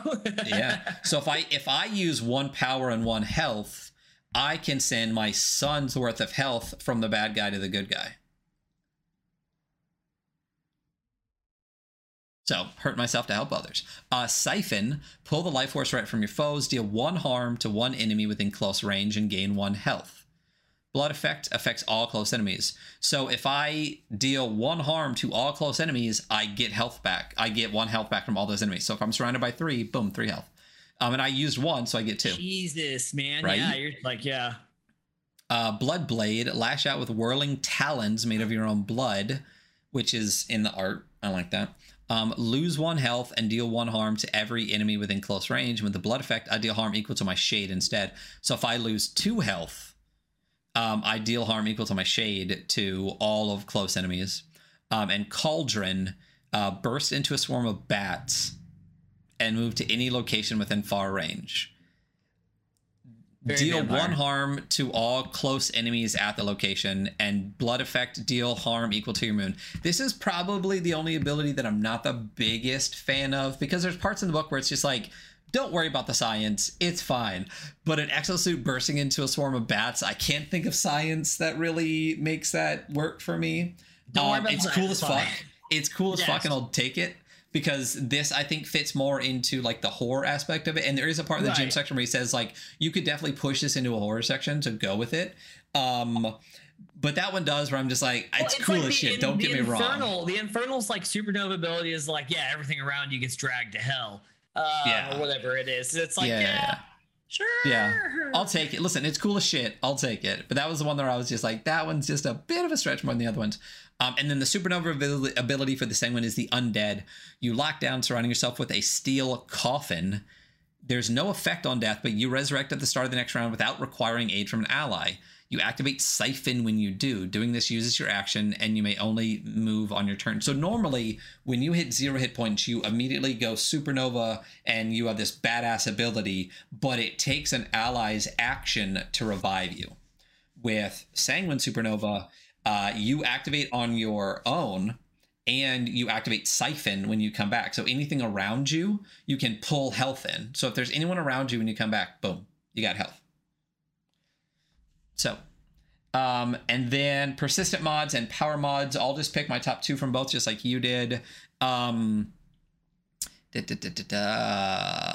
going to pick the first 2. Those are really easy. Reborn, gain the blood effect from Siphon with your supernova. So the blood effect is, it affects all close enemies, not just one. And then mobile grave, you may resurrect anywhere within near of where you died. Don't you just resurrect right where you died anyway, though?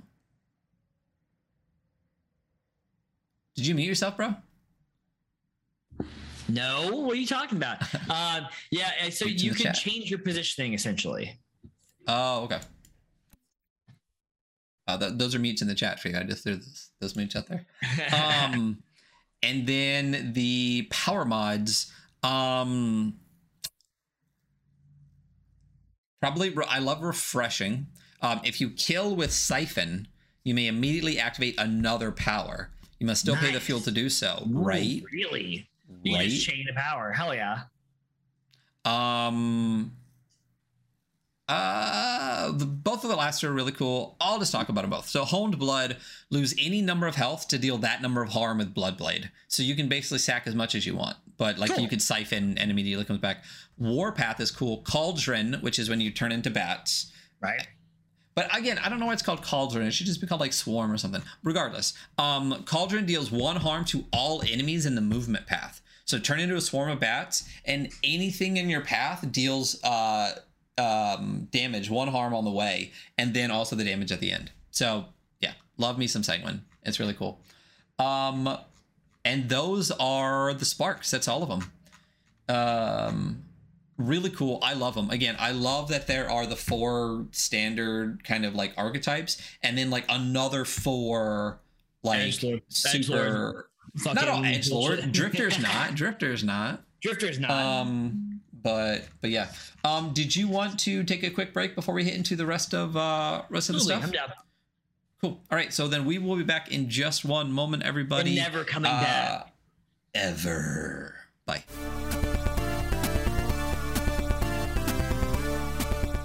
Thank you for tuning in to the Weekly Scroll podcast. If you like what you're hearing, do us a favor and give us a nice rating or review on whatever podcast service you're listening on. You can check out all of our info on our website at theadventurearchive.net. You can also find us on Instagram at the.weekly.scroll, where we post our game review scores, Kickstart the podcast recaps, and info about upcoming episodes. We're also active on Twitter at weekly_scroll. You can watch the VODs of all our episodes, as well as all of our actual play games on our YouTube at The Adventure Archive, or even catch us live on Twitch every Saturday morning at 8 a.m. Pacific, 10 a.m. Central. And now, we'll get back to our episode.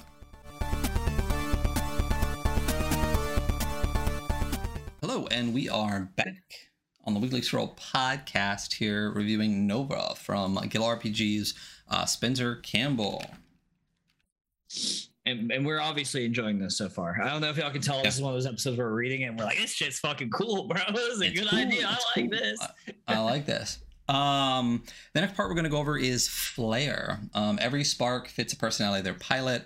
When a pilot decides which spark calls to them, they program them to fit their methods. The Flare system is a collection of mods that can be earned. Flare, you know? That's what, dude, that's all I can think about the whole time. I'm like, I love this. I love it. But like Flare, all I think of is just like being able to like, just like the exosuit with like suspenders just sticking the, yeah. Anyway, but yes, so the Flare system is basically a collection of mods, and that's pretty much all you get for like advancement. It's just unlocking more mods. We talked about it a little bit earlier, but there's 2 types, and we did discuss it a little bit already. There's persistent mods, which are ongoing passive benefits, like health, fuel, and things that bump your attributes, and then there's power mods, which are applied directly to powers, increasing their effectiveness. So basically you start with 2 or how many do we start with per character? I've already forgotten. I'm scrolling up right now. Hold on. I got it. I think it's 2. Yeah, I think it's 2 too. As Sparks unlock more Flare mods, they will note them on their sheet. The collection shows all the mods that they have access to. 2 each or 2 total? 2 total. 2 Flare mods. Choose any 2 Flare mods and add them to your character sheet. And then you can swap out and install mods at the beginning of a mission, and then that's what I said already, the advancement. The Flare system is how Sparks advance their characters. After a mission, you unlock 1 Flare mod for your class. Basically every mission you get a new mod, and unlocked mods should be added to the character sheet for reference. So we talked about this before, you know, and we were just saying that there are just a shitload of mods. It looks like there's about 1 2 3 4 5 6 7 8 9, about 10 persistent and 10 power mods, and you get 2 total. So there's 20 to pick from. You get 2 total. So you could theoretically go on 18 missions before you unlock all of your mods. And then there's so many different ways to put the passive and power mods together to build entirely new builds. And that's one thing that I know, Destiny is a game that I do enjoy, that it's a looter shooter, but D1, the classes were much more, they had a lot more going on, and you could create different builds and change how the class worked a little bit more. Destiny 2 wasn't that good? No, it sucks. But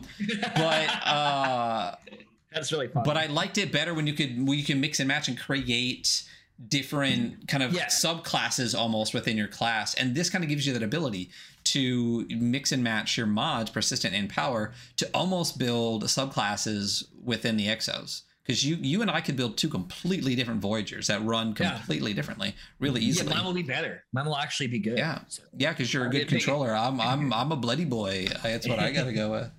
Do you want to take session 0? Yeah. Sorry, I'm Session 0. During your first session of playing Nova, you may want to spend some time establishing details about the setting in order to ground your mission and campaign in a world that you know. You don't need to go through all of these steps during session 0, but you and your group should always discuss expectations before jumping into a game. Establish your safety tools. We are all about safety tools. We don't usually read big detail because they're always in every game. In the first 8 episodes, we did read in the detail about safety tools. But read your safety tools. Talk about stuff with your players. There should be a discussion. You should know what your players are comfortable with, even if you've known them for years. If you're sitting at a table with them, you should know where the line is for stuff. And if you are going to do a dark horror setting that's going to be horrifying and have a lot of really dark elements, you should touch base with your crew and be like, hey, here's what I'm thinking about putting in my game. How do you feel? But yeah, safety tools, fantastic. Campaign length and GM role. A typical session of Nova can be as short as an hour. And I think that's fucking sick. And is meant to be captured to capture the excitement of going on a dangerous mission and then wrapping up. There is no official length of a campaign for Nova, but your group should discuss how long you want to play the game. You may find that you all have different expectations, and you will want to make sure you're on the same page. One of you will need to be the GM each session, though that doesn't have to be the same person every time. Given the mission focus of style of Nova, each session can have a different person as a GM. And I think that's fucking awesome. Like, you can really easily round table this game, and you won't be stuck being the forever GM because, I know a lot of us like to be the forever GM, but I don't. So, I think it's really cool. I think the discussion on length is also really important. I don't know how often anyone actually does that because I forget to very often, but a lot of times players want to play much longer or much shorter than I do because I don't want to play a 2-year campaign. You know that I'm in a over 2-year campaign right now, right? I know, and I've been more power to you, buddy. Here's the thing: I can't wait for it to end. I'm very excited to be done. I love it. It was great. 2 years is too long. I would consider doing a year campaign if I didn't have to be the GM. Period. Yeah. Yeah. Yeah. Yeah. Yeah. Right. Yeah. Okay. Creating your sparks. If you haven't already done so, you should build your spark. Duh. Process of making the characters very quick. You create your character. We already went over creating your character. We'll go over to the next page to create your city. I do love the city art though at the bottom of that page. This city art is fucking cool. Yeah. And you can see the sun shard like sticking out. Dude, of the ground. Exactly. Like all throughout the city, the sun shards are just going up, and you can imagine the sun wells underneath because all the city is built around the sun wells at the base of these sun shards, and the size of the cities are based on the sun shards. So you see these 3 massive sun shards shooting up into the sky, and clearly a decent sized city based on the size of these shards. I love, first of all, that the artist, it's not like it was clearly designed for this, you know what I mean? Yeah. Like there's no public domain art or anything like that, which is totally fine. But for this, it's like, this is so specifically like exactly what you expect. So I love it. Hell yeah. Creating your city. Now you've made sparks and have met each other. We kind of skipped over, but there are some there's a greeting part under the creating your spark, how to greet each other. But y'all have talked, you've been people before. You've been people before. You've been people before. You should discuss the city that they're based out of. Every Spark squad is assigned to a city, and establishing some facts about the location will help personalize the missions you go on. You don't need to figure out everything during session 0, which is a good rule for pretty much any game you play. Just get a baseline of the city and build it up over time. And that's a great way to pretty much do anything if you play tabletop games. You don't need to create every detail the moment you start playing the game because your characters are going to dictate a lot of those details. Start by deciding how large the settlement is. Sprawling metropolises can be found wrapped around the large sun shards, while smaller shards create a smaller and more intimate town. What size city are you located in? What's its name? I could see this. You could almost establish a Western horror, we're a small town around a shard, and you're the fucking sheriff. Just dealing with these dark of the world horrors. I don't know. No, that's how Nova Casket Land. Yeah, Nova Casket. Yes, absolutely. You could easily do that. And drifters, dude. You just run 4 drifters. Everyone's a fucking drifter. Everyone's a drifter. All right, next, establish some of the key people, factions, and other organizations in the city. Go around and have each Spark describe one person that they know. Yeah, fuck yeah, I know a guy. It's the I know a guy. I love the I know a guy. Yes. I know a guy is an optional rule that I add to everything, even if it's not in that thing. Because I know a guy's. Yeah. Yes. That is personally connected to their pilot and important to the city in each way. After have each Spark describe one influential faction or organization that they're connected to. Fuck yes. I am very about this collaborative thing because it helps ground characters and it helps your player characters care about the world and the game because they're intrinsically tied to it. With each person and group established, players should feel free to ask follow-up questions. You don't need to have all of the details, but you'll find the connections to one another and the city building as these people are further explored. Fuck yeah, super cool. I know a lot of game systems that we all start in don't necessarily push for this type of collaborative play or collaborative world building, but you should. If you are a game master, especially a new game master, let your player characters decide details. Let them make up people that they know, 2 or 3 or 1 or whatever, and a faction that they have some sort of dealing with, because they will keep you from having to do everything, which is maybe the most important part. And then second, they're tied to the world now and they have a stake in stuff. It's their world as well. Also, being a game master should be a fucking fun activity and not a chore. Yeah. Exactly. Well, and like you just said, it's just those 2 things. Don't make yourself do all the work and make your players invested. It makes your job so much easier across the board, and that's exactly it. Yeah. Cool. The Dusk. While the Dusk itself is largely unknown, the Sparks have some experience with it. Have each Spark describe a recent or memorable mission they have gone on, and what did they see out in the Dusk? Fantastic. Continue with the collaborative thing. Really into this. As a group, discuss which elements of the Dusk you're most interested in exploring. Do you want to focus on mapping and tracking the shifting wastelands, establishing convoys and trade lines between the few remaining cities, or even seeking out the lunar shards to do with what you will? Very cool. I'm still very much into this. First mission. You're all ready to go on your first mission. You'll find rules for creating and running missions in the next section. Ryan, you want to do missions? Sure. So, missions. Sparks is deployed on missions to defend the remaining sun shards and the last havens of humanity. Basically, there's a lot of different missions, but each mission has 3 phases: briefing, deployment, and debriefing. Basically, Lantern. It does a little bit. Yeah, exactly. Very much so, actually. So basically, you get to hear about the mission edge, you get to go on the mission, and then you get to talk about the mission at the end. So briefing is when the GM presents the mission, and the GM and players work together to determine the stakes, which is something I really like.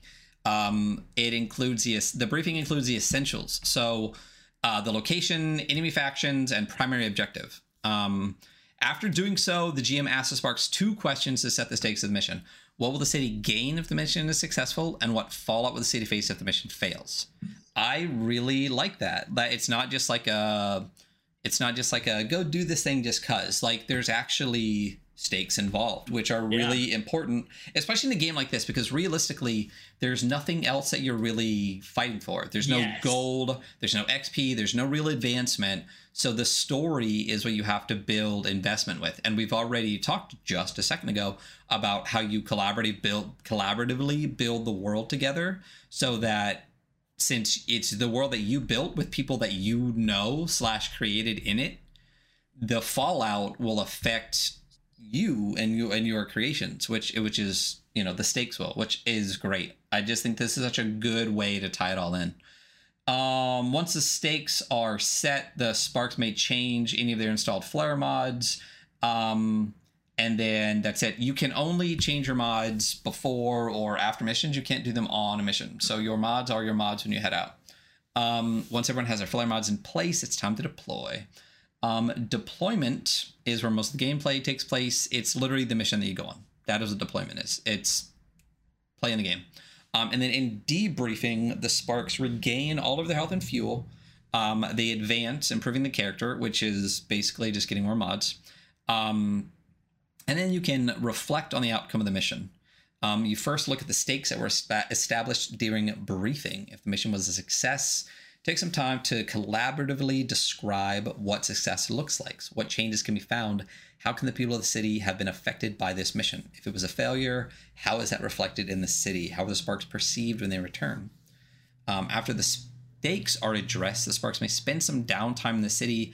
Piloting Sparks is hard and dangerous work, and they'll want to decompress after that intense session. I like the idea of running, you know, like if you're doing like a 3-hour session, you know, it might take 20-30 minutes to sit down, stop bullshitting, get to your briefing, do your mission an hour and a half, and have at least like 30 minutes at the end to like debrief. And then I would love at the end of every session to just like I would like to have, if I were going to do this, like a bar in the city.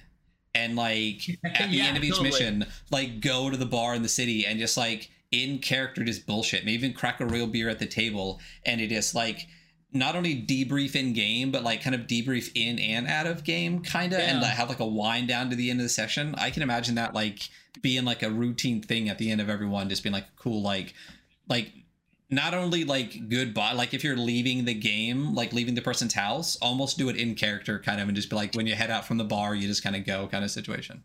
I think that'd be really cool. In this time between missions, Sparks have the opportunity to reflect on their work. There are no rules for downtime. But some things you might do between missions. There's a good list here. Help the locals, gather intel, customize and work on your Spark, connect with friends and family, blow off steam, or make the city more like home. Again, I really like that. I think it's really well done.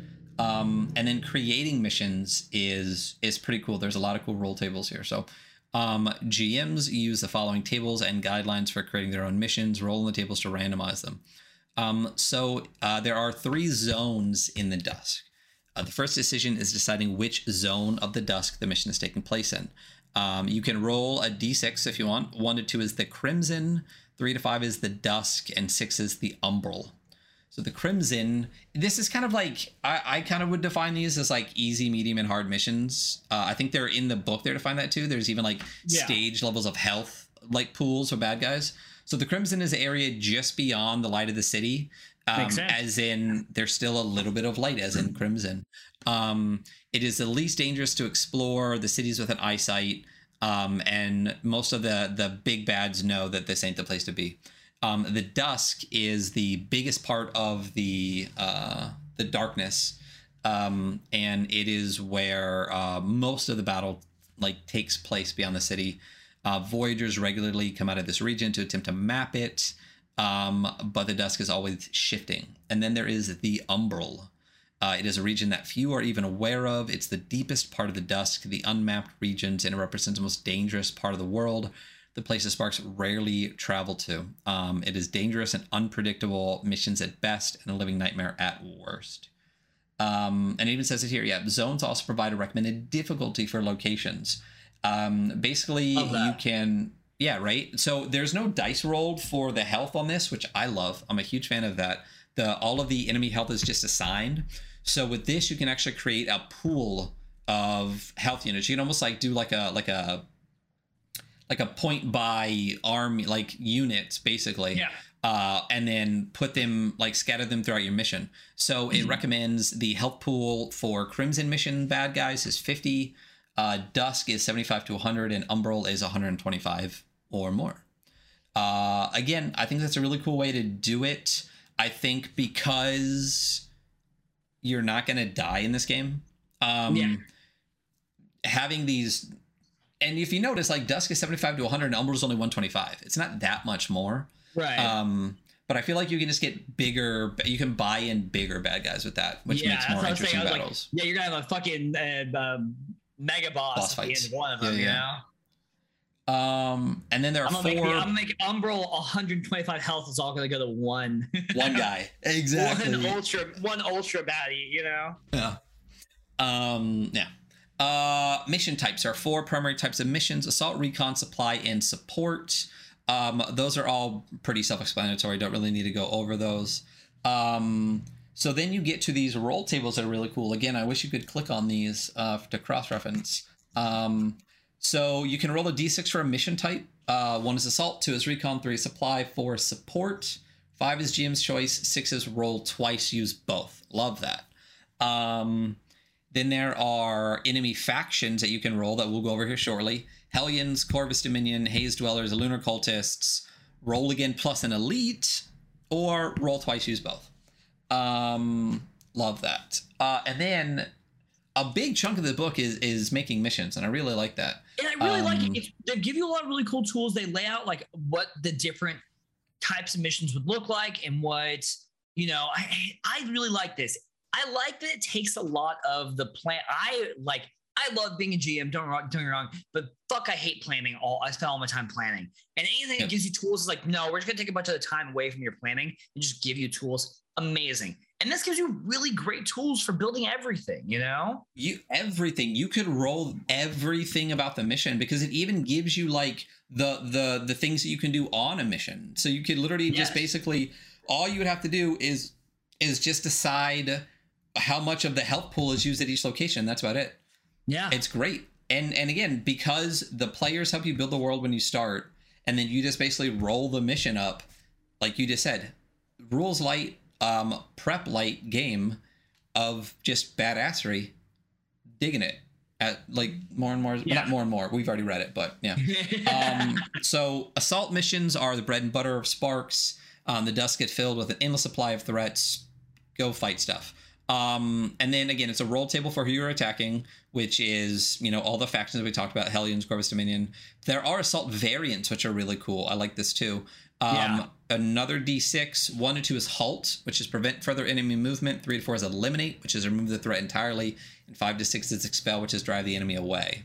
Really like the variants. Recon is exactly what it sounds like. You are going out and scouting important locations. There's a D6 for what you're searching for: resources, locations, secret, sun shards, enemy base, or VIP. Recon variants are monitor, which is stay hidden and do not engage. Infiltrate, which is stealth and priority, leave no trace. And 5 to 6 is capture, which is locate an important faction. Again, like just rolling 2 D6s there, you could get a different recon mission every single time. Yes. And you're rolling to decide if it's even a recon mission. Supply missions. Not all missions require you to forge deep into the darkest parts. Sometimes you work at home. Highly trained Spark pilots are capable of a great many things. Blah, blah, blah, blah, blah. Blah, blah, blah. What is this? What does the city need? So basically you don't venture out into the Crimson or the Dusk or anything. You do things around the city. Mercenary work, negotiations, training, maintenance or repairs, pest control, communications. I like pest control because that could sound like something small and turn into something bigger, which is really cool. Yeah, like really could.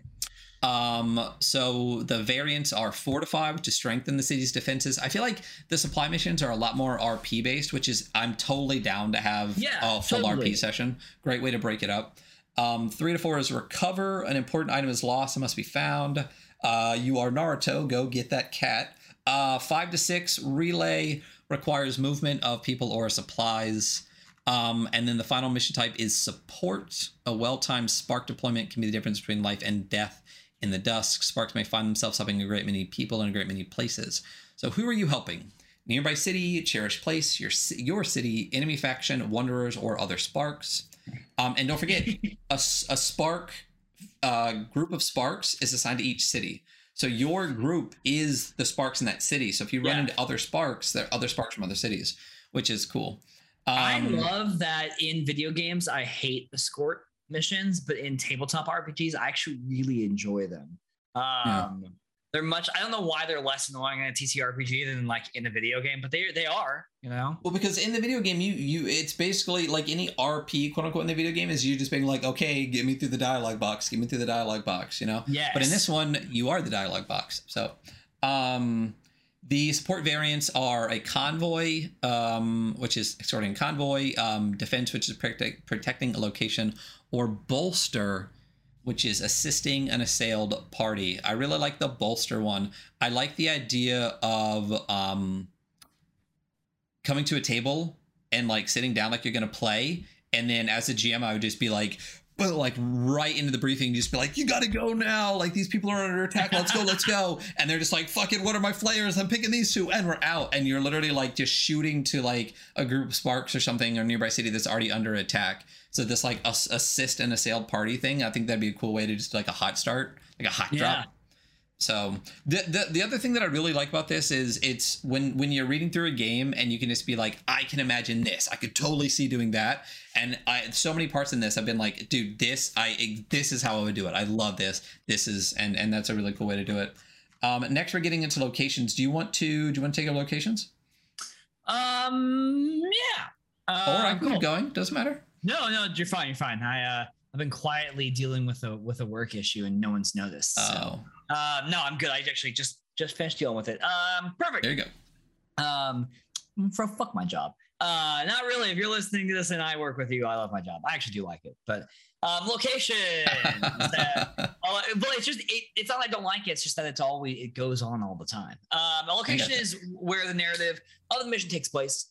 Encountering enemies is commonplace. A location has two parts. One is a theme. Give the location the personality. As well as moves for the GM to call on reinforcements, the tone of the location. Wait, I read that weird. Give the location its personality as well as moves for the GM to call on to reinforce the tone of the location. There we go. I read that like a person. There you go. I've been a person before. Structure. Specific locations that can be explored, providing locales and scene prompts for the GM. So create a place, give it some features so you know what the place looks like and feels like. When creating locations for missions, you must consider the zone it is taking place in. Obviously, the three zones are much different in kind of their like feel. Each zone has a different combination of themes and structures. Crimson missions take place near the city, and so I've simplified the locations. A location here is made of a single theme and structure. Dusk missions require travel and navigation. They have a single theme, but transition from one structure to another at some point. Umbral missions. I just like that's, missions create unexplainable situations for the sparks, and so are a combination of two themes and a single structure. So actually, it has a nice little table here. Crimson is theme plus structure. Dusk is theme plus structure, transition structure. Umbral is theme plus structure. Themes provide the personality and tone of the location. Each theme has a list of moves that the GM may use at any time during the mission to reinforce the feel of that location, which is a fantastic tool. Fantastic tool for describing stuff, especially on days where you might be a tired GM and like being creative is kind of hard to do, which has happened to all of us. You don't have to, they'll give you fucking stuff to deal with. So theme table. I don't think we really rolled very much this episode. Do you want to roll? Do you have a dice roller up? Sure. I can roll. Yeah. It takes me half a second to get a dice roller. Oh, there it is. D6. D6. It's going to be a 4. So 4. We've got Ravaged. So we're going to go down to the Ravaged table. Wave of Destruction. We've got Ruin, Defile, Scream, Hunt, Trample, and Reap. Let's see. I got a 5. Trample. Trample. Yeah. So this wave of destruction, whatever it is, tramples the ground before you, you know, or like however you would describe it. It's just descriptor words, you know. I love that. Yeah. They're so good, and they're all good. Dark, like pale, fortified, wild, ravage, radiant, grotesque, and then more words within that. Like you can easily. This is what I'm talking about. Like instead of starting from scratch, being able to just be like, give me a little something, and I'll run all day with it. And this is the perfect example of it. Yeah, in Crimson, if we were in Crimson right now, right, and we rolled Ravage and Trampled, you'd be like, yeah, the trampled ruins of previous human cities stretch out before you as the light fades behind you. It's like, fuck yeah, cool, perfect, you know? Yeah. And I think it's cool too, because I think tools like this do enough for you, but they don't do too much, if that makes sense. Like you still have to be creative if they give you a word. They didn't give you a sentence, you know, they gave you a theme, a word. And it's like a little seed. Yes. Yeah. You're like, okay, cool. How am I going to use this? You know? Yeah, cool. Structures. Structures provide you with specific locales for the action to take place in while out on mission. Roll 2d6 or choose from the list to determine where the sparks are as they move throughout a location. You want to go ahead? Yeah, I got a 1 and a 6. Underground factory. Mm-hmm. And then 6. Oh, wait. No, I got to roll a 6. So I got the 1, and then I got to roll another 2d6. I got a 6 and a 3, so that'd be 9. Warehouse. So you are in an underground warehouse and an underground factory. It's dark. Oh. It's cold. The sun's light has left. It's totally silent everywhere, and it's devastated. You know, very cool. Great section. Fantastic. Every game should have tools like this. And, you know, it's nice because a lot of these third-party indie games that we go over do have these tools. And it's weird because a lot of the bigger games don't. Or they do have them in a separate $60 book. You know what? They do have a marketing budget. Yeah.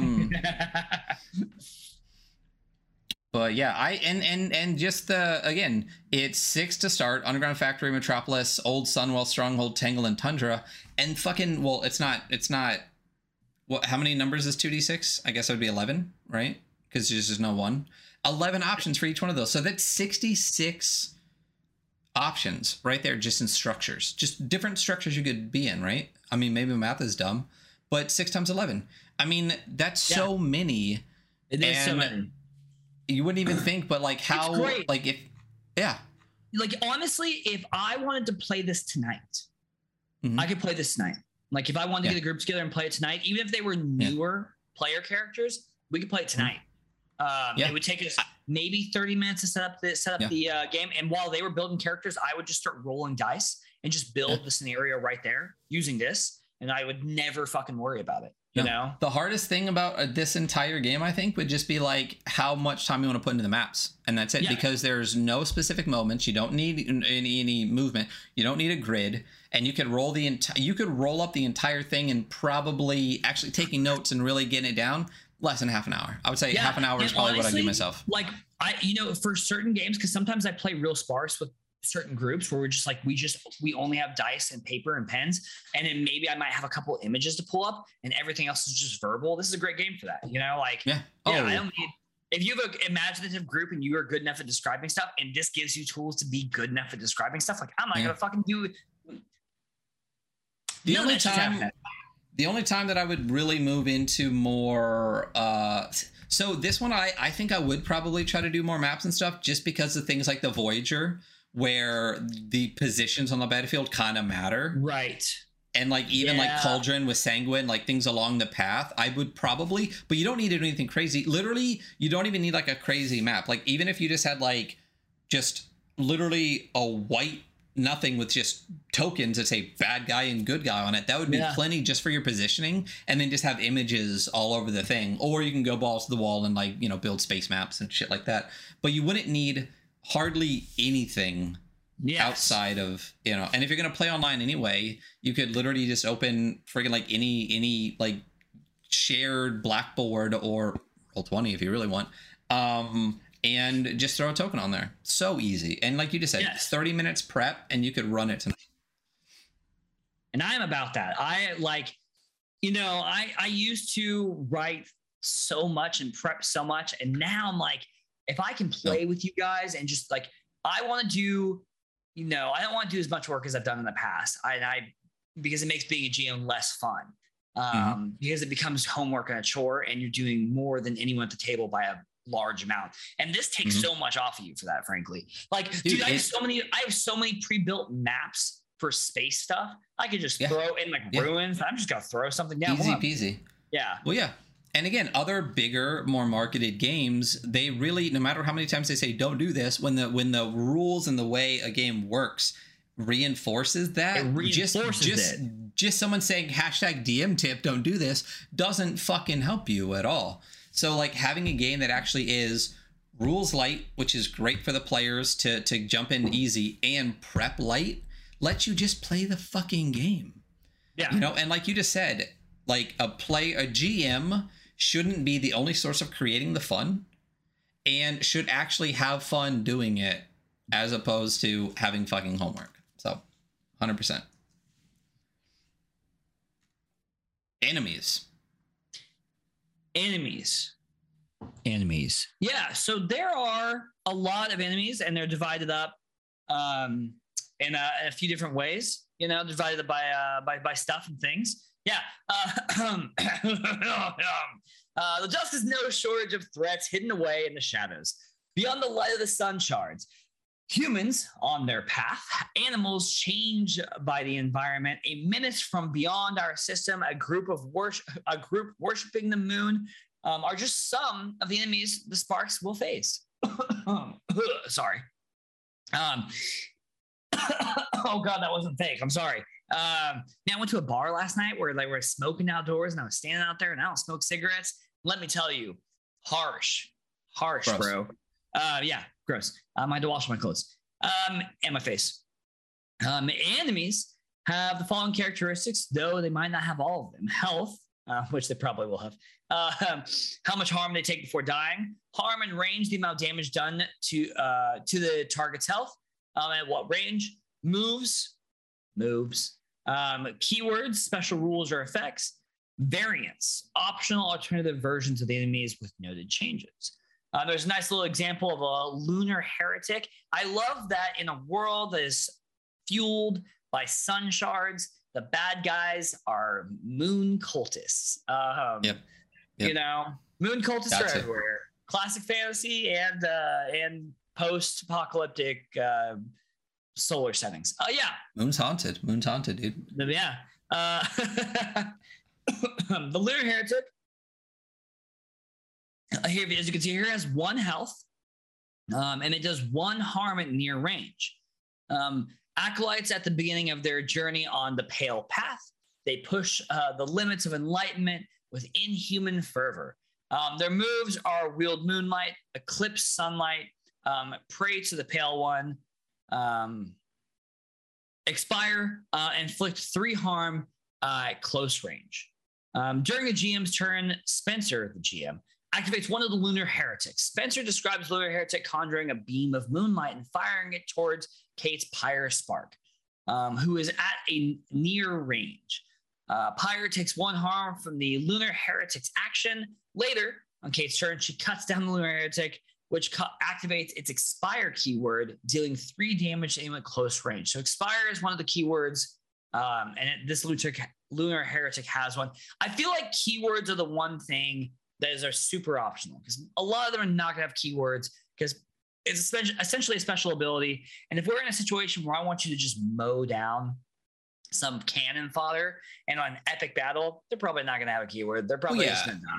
Oh, yeah. Well, a lot of the lower ones don't. I mean, you know, and then when we get... So elites is next, and elites have like a huge list of keywords. Well, there's also the list of keywords at the bottom here, too. Oh, yeah. Here it is. So having said that, moving on to elites. Elites are elite, y'all. Elites are the most dangerous enemies the Sparks will face out in the dusk. These would be considered boss enemies in many other games and represent a final foe the Sparks might face when trying to topple one of their enemy factions. Elites function using the same mechanics as regular enemies with a few additions, right? They're going to have ads. They're going to have followers, a list of enemies that always accompany the elite when they're encountered.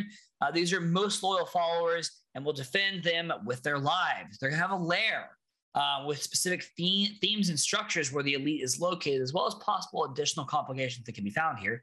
And commands, ongoing effects or moves the elite provides to their allies through a fight, providing them with bonuses to make the fight more challenging.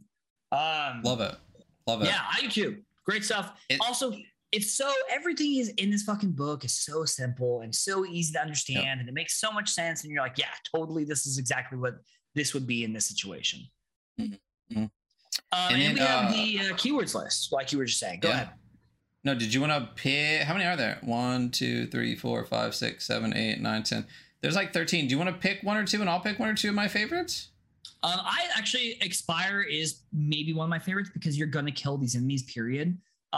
And having them all have an effect on them where they're essentially like, they might just chain a bunch of Expire effects. You could really fuck up your sparks really bad. Oh, for sure.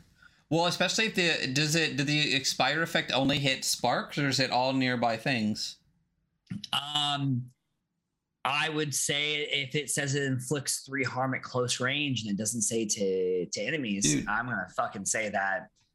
I would literally just send like 6 dudes out with 2, and then just the first time someone takes one down, it's like boom, boom, boom, boom, boom, boom, boom. Basically, like the Suicide Squad. I really like Disrupt. Prevent a spark from using a power or benefiting from a mod during their next turn, which is literally basically all they do. Yes, it's all. That's all they do. That's a really good one. Yeah, they're all very good. They add flavor. Yeah. I will say as we get through, there's like different types of enemies, and like where I would put these keywords is really dependent on those type of enemies. And like the Expire one, we're talking about the Human Bomb. The first one that comes up, the Hellions or whatever, where they're all fire themed. Those are the ones who I'm making living explicits, you know? Well, do you want to pick a faction, and I'll pick a faction? We'll just like tag 1 or 2 of the things in it. Yeah, I really mainly focused on the Hellions when I came here. The Hellion? I think it's Hellions, right? Is it Hellions? Because they're like hell. Yeah, whatever. Go for it if you want to do Hellions. Yeah, I just, they're kind of the most basic enemy, but I don't necessarily think it's a bad thing.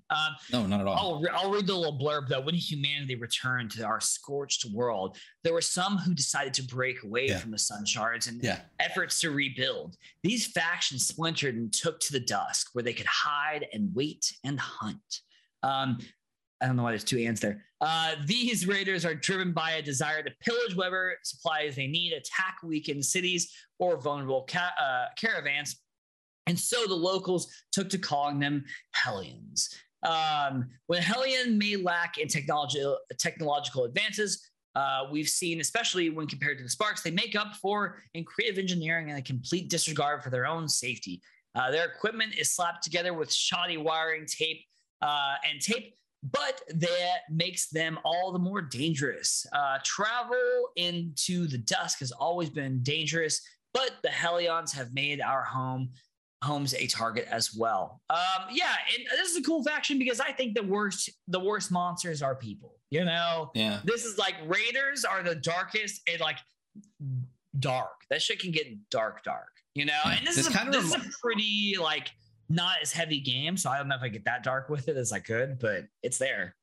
It kind of reminds me of like a little bit of the Reavers from Firefly a little bit. I mean, totally. I know they're all crazy, but like when I think of like their tech that's all just kind of like slapped together rusty bullshit, that kind of gives me this vibe. I was thinking the bandits from Borderlands, those the flaming bandits. Oh, I never played Borderlands. You fucking nerd. Play Borderlands. I'm a nerd for not playing a video game.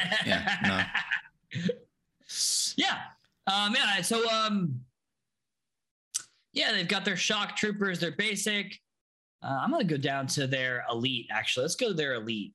It's got this cool piece of art next to it. Oh yeah. Let me kick to the spreads here. Oh yeah, sorry. I apologize again. I'm in the spreads. I'm a little spreads boy. There we go. Yeah. So elite Caro the Bloodied, 10 health, pretty good, right? Most things have 1. So 3 harm for nearby that has 2 splash. So it fucking does splash damage, which makes sense for fire. Fire spreads. Karo is a veteran of the Dusk. She's managed to rally many of the Hellion group under her banner. Her word is law, enforced by her loyal followers and trusty flamethrowers. She's got 3 moves: Unleash Hell, take all they have, and ignore collateral damage. Brutal. She's got 3 Carvers following her and 5 Firebugs. Lair, the theme is always fortified. Makes sense. She has this the fortified, like stronghold. Flamethrower traps are hidden throughout the structure, which is a huge fucking bummer. Commands aura. All Hellions gain 1 Berserk, which is one of the keywords from before. Carvers gain flight. That fucking sucks. Firebugs gain wound. The Spark takes 1 harm on their next action. So yeah, really buffs your enemies. I liked her. I like bandits. I like fighting bandits. No, she's badass. Well, she's got 10 health. How many health does a Carver have? Carvers have 2. So that's 6, and then Firebugs. How many health does the Firebug have? 3. Oh, so that's plus 15 plus 10. So if you were to, based on like the health pool, like fight and stuff like that, on the building shit earlier, if you do the elite that comes with all the bad guy followers stuff, that's 31 points. Yeah.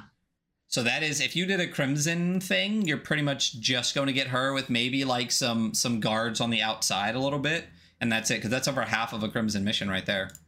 Yeah. I really like the Blood Drummer too. Oh yeah. It's just a good name too. Yeah. 5 health though, man. Yeah, 5 health, but it doesn't do any harm. Yeah. But other Hellions gain flight. Yeah, feeds their rage, keep my distance, call for an execution. And then, because the flight ability means that things can't be injured while in close range. Basically can't do fucking melee damage, which is insane. If I'm going to pick a faction, I like, Spencer Campbell, Gill RPGs, really likes birds, from what I could tell from everything he tweets about. So Corvus Dominion, I think, is definitely the ode to birds in Nova. Birds are fine. I like them. I like feathers and stuff. I think the Zircon is really cool, and the art is really great. The Haze Dwellers is neat. Haze Dwellers are basically... Oh, so I'm not going to go over them, but the Corvus Dominion are basically like, humans weren't the only ones on Earth during the Nova event. An old adversary of ours from beyond the solar system has lingered, waiting for their moment, and that's these bird people. The Haze Dwellers are basically the random flora and fauna and creatures that live out in the dusk. So you got wyvern broods and dusk fangs and devil toads. The elite's a Gorfang. We talked about the lunar cult a little bit already. And that is, while we were distracted by the Hellions and Corvus, something whispered in the minds of those feeling hopeless. We wouldn't know it for many generations, but it was slow and insidious. And their elite is actually a corrupted spark. Very cool. So cool. Honestly, very cool. So that's actually the one I'm going to go over a little bit. Basically... where we began our research on the unlimited potential of the sun, others began to seek out the lunar shards, shattered remnants of our once gleaming moon, now shadowed by ink and starlight, and the so-called lunar prophets were sharing a belief to others, the pale path. There's a larger design. We are cogs of grander machination. Soon, many would take pilgrimages into the dusk. These rituals saw people being granted power matching our spark technology. So we already went over the Lunar Heretic, but there's also the Umbral Prophet, the Dusk Lily Chemist, the Moonstone Paladin, and the Umbral Walker. But the Elite Corrupted Spark, 10 health, 3 close or 2 near or 1 far. Oh. Right? God. And then the picture looks like this kind of like busted down spark. Like with a cane. Yeah. And it still looks foreboding though. You know what I mean? Yeah. Yeah. What if you ran this game after running it for a while? What if you flipped it and you ran a group of like lunar sparks. That'd be dope. It would be dope. That'd be cool. That would be dope. Elite Corrupted Spark. The Lunar Cult has found ways to wrap and corrupt our sparks using moonstones from the lunar shards. Whether the pilot inside has fallen victim to the cult's machinations or the spike pilots itself now remains to be seen. So the moves are: you wield a strange power, you reveal a twisted mortality, or you channel the Pale One. There are variants: Grim, Pox, and Drifter. So basically, the Corrupted Spark can be other types of spark. So if you're a Grim variant Corrupted Spark, oh, that's a huge fucking bummer. Yeah, right. Summon a Nightmare, and a Nightmare has 1 health and 1 harm close. If you're a Pox, you can weaken any attribute 2 until next turn. And Drifter, with a wound, you go Berserk 1. Followers: 2 Lunar Heretics, 2 Umbral Prophets, and 6 Moonstone Paladins. The lair theme is always pale. Makes sense. And Weaken Sun 1, yep. And then commands: Lunar Prophets gain Expire. Woo! Restore 2 to Corrupted Spark. And then Lunar Heretics can trigger their Expire as a move, causing them to die. Wow. So you can just decide to explode, which is fucking badass. That's awesome. So, yeah. They give an example mission here. We don't really need to go through that. If you want the example mission, buy the game. Buy the book. Buy the book. Buy the game. Yeah. And then the last 20 pages of the GM section, and I know you didn't really go over this, but I think we should hit some specific parts in it that I really like. Listen, bro, take it away. We got. All right. You know, we're a little ahead of schedule, so we are, which is great. There's just some really, really good parts in here that I think are good advice for RPGs in general, but fit really well in the game. So, as the GM, your role alongside the players is to tell a story of powerful sparks on dangerous missions. You play the enemy forces, blah, blah, blah, blah, blah. Blah, blah, blah, blah. Expectations and safety. We talked about that already. Setting good. and genre. Yeah, Nova is a sci-fi role-playing game at its heart, but there are plenty of opportunities to blend it with horror and fantasy elements. And this is one of the parts that says, you don't need to understand the science as the GM. Much like we don't ask for theories explaining how our favorite science fiction shows and movies work, the technology in Nova just works. You don't need what did you say? Like, you can just have cool shit happen, and you don't need an explanation for it. Like, if you want some random bullshit out there that's like almost magic, you know, like you just talked about, like this tech and magic is almost indistinguishable at a certain point. Just do whatever, because like we talked about, the cauldron ability where you just turn into bats doesn't really make sense, but guess what? It's cool. Doesn't So make just any go with sense it. at all. Yeah. Not worrying about the city. Just bringing up death again. Sparks can't die. Like, and if you want to have them die, make it cool. And then, but the powers wording I really like, and this also works with the moves that the bosses have. So the phrasing for powers is left intentionally vague. Powers are opportunities for the sparks to feel badass. So use the loose writing to their advantage. For example, Scorch's Erupt doesn't have any rules on how it might affect the environment. But a resourceful spark may decide to use the power's fiery destructive nature to smash down some terrain.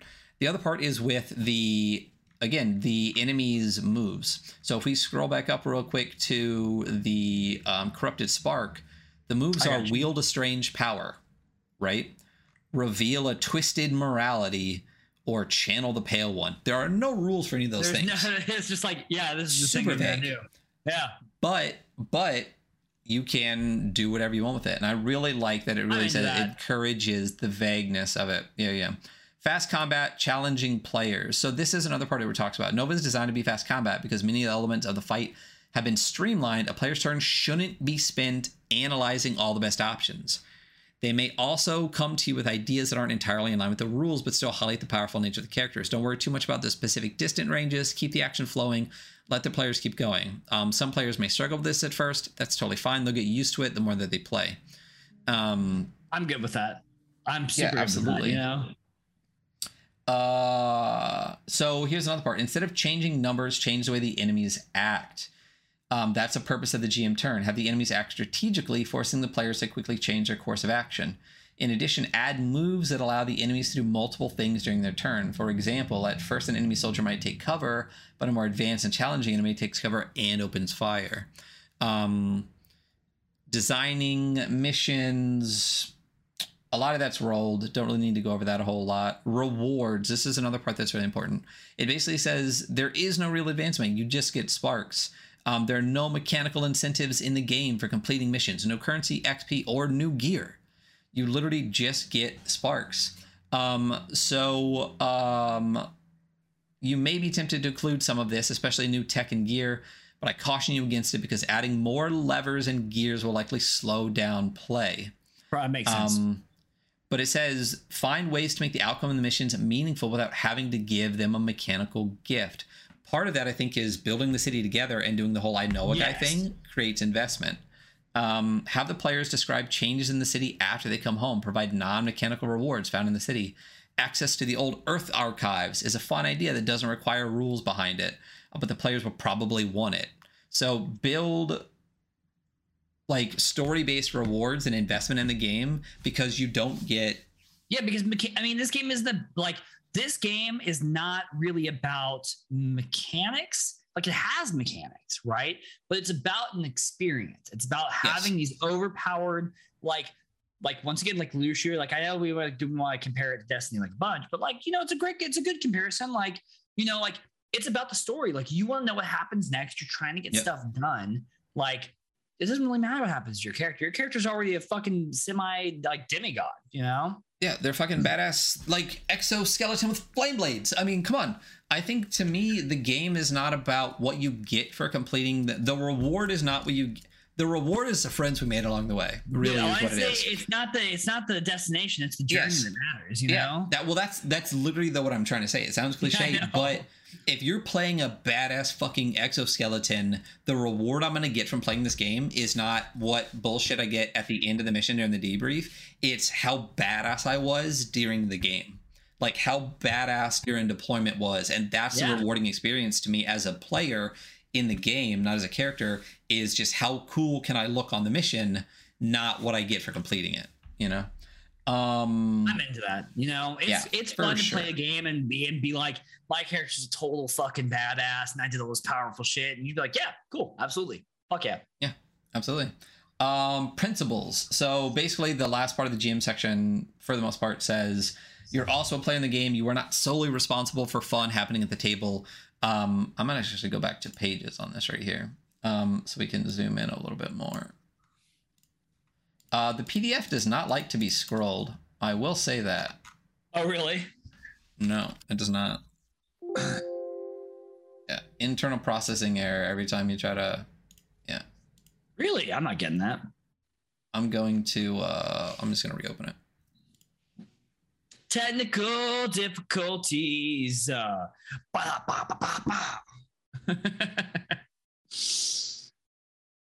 we go.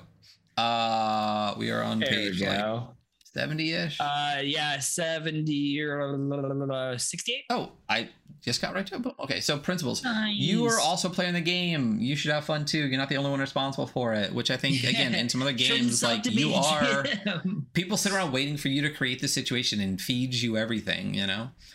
Be a fan of the players. They're badass solar-fueled mechs and should feel like it. Challenge them, but don't crush them. Keep it quick. Combat is supposed to be frenetic. And oh, I love this part. If a player is taking too long on their turn, feel free to show your hand and have an enemy start acting. Have enemies begin to reposition themselves or have the sounds of incoming reinforcements echo off the walls. Like, you're not supposed to sit and think all day. Like, when it's your turn, just fucking do something. Like, it's supposed to be fast enough, it won't matter. You shouldn't have that situation where you're waiting 30 minutes between turns in this, basically. Just, like, do something and go. Yeah. Spread the responsibility. You are not solely responsible for knowing the rules. They need to know their own abilities. It's a movie, not a simulation. Enemy characters should act and react in combat in a reasonable way. Have them panic and retreat, but also rally and fight harder. Find the story. Without context, the Sparks are just doing one mission after another. Ask them why they do it or what they care about. Again, part of investment when you're creating the situation. Absolutely. And the world is strange. While Nova might be considered sci-fi, there are no rules for what exists in the dusk. Surprise the players and what they find and make the return to the Suncharts a welcome respite from the horrors beyond. This is kind of an interesting section at the end. It talks about like what it is as an RPG. So Nova is a Yeah. combat-focused RPG. The G is there in playing out fights, but often the RP is cast aside in these sort of games. Include role-playing elements and opportunities in your session to help ground the fighting in a context that gives it meaning. If you're interested in RP opportunities in your session, continue the following. Building and populating the city as a central hub. After each mission, reflect on the outcome as a group, which I think is written in the rules. Yes, it is. There's a pilot inside the exosuit. Let the pilots breathe. What do they do between missions to blow off steam? These are the opportunities for those like Firefly episodes where they land on the planet and really like get to interact and stuff. Yeah. So like if you do this a bunch and play, having the players come ready for, badass combat and then giving them like an RP session where maybe like the exosuits need like a tech upgrade or like there's a new something or like the fuel's low, and then having them have to actually play out as pilots could be an interesting way to like break it up and give them this investment. Definitely. And then next time come back to their suits, which is cool. Basically a bunch of different stuff there. And then there's this whole section on setting, which you get a lot in the beginning. So I'm not sure, like this is really important information and I don't know where else you would put it, but it's kind of interesting that you get all of this lore. First of all, you know me, I'm a big lore boy. When I hit this, I was like, ooh, weird spot for this, but I love it. But basically you get like 10 pages of lore. Nova takes place in an alternate timeline of Earth where one day the sun in the sky mysteriously exploded. Make Nova your own. Here you'll find as close to a canonical history of Nova as the records can find. And I'm not going to read through the entire thing. We've already talked about it a lot. The sun explodes, and before that stuff existed. You should go buy this book. Like that. If you're really at this point, if you're that interested and you want us to read through the lore, you just go get the book. Yeah. It basically just talks about the shards. It talks about the dusk. It talks about the lunar cults. Oh, two things I really like here at the end. The character sheet. When I first saw the character sheet, I was like, damn, this character sheet looks cool, but that's going to be a pain in the dick to write on because it's still all dark. Yeah. Right. But then you scroll to then you get a quick reference page, which we love us some quick reference page. One quick reference page, all the rules that you need, boom, right there. Also dark though. But then you get to black and white, obviously print friendly character sheet and quick reference page right at the end. Yes. Super thoughtful, really well done. I also love that the PDF has the cover, both front and back. There are PDFs you get that don't put the cover in the front and the back. I really enjoy that. But the character sheet, the character sheet is really well done. I'm actually going to go to the cool looking one on the dark pages. So your Spark file, you write down your call sign, your Spark class, your pilot name, your pronouns, your sun, moon, and shade scores go right in the middle.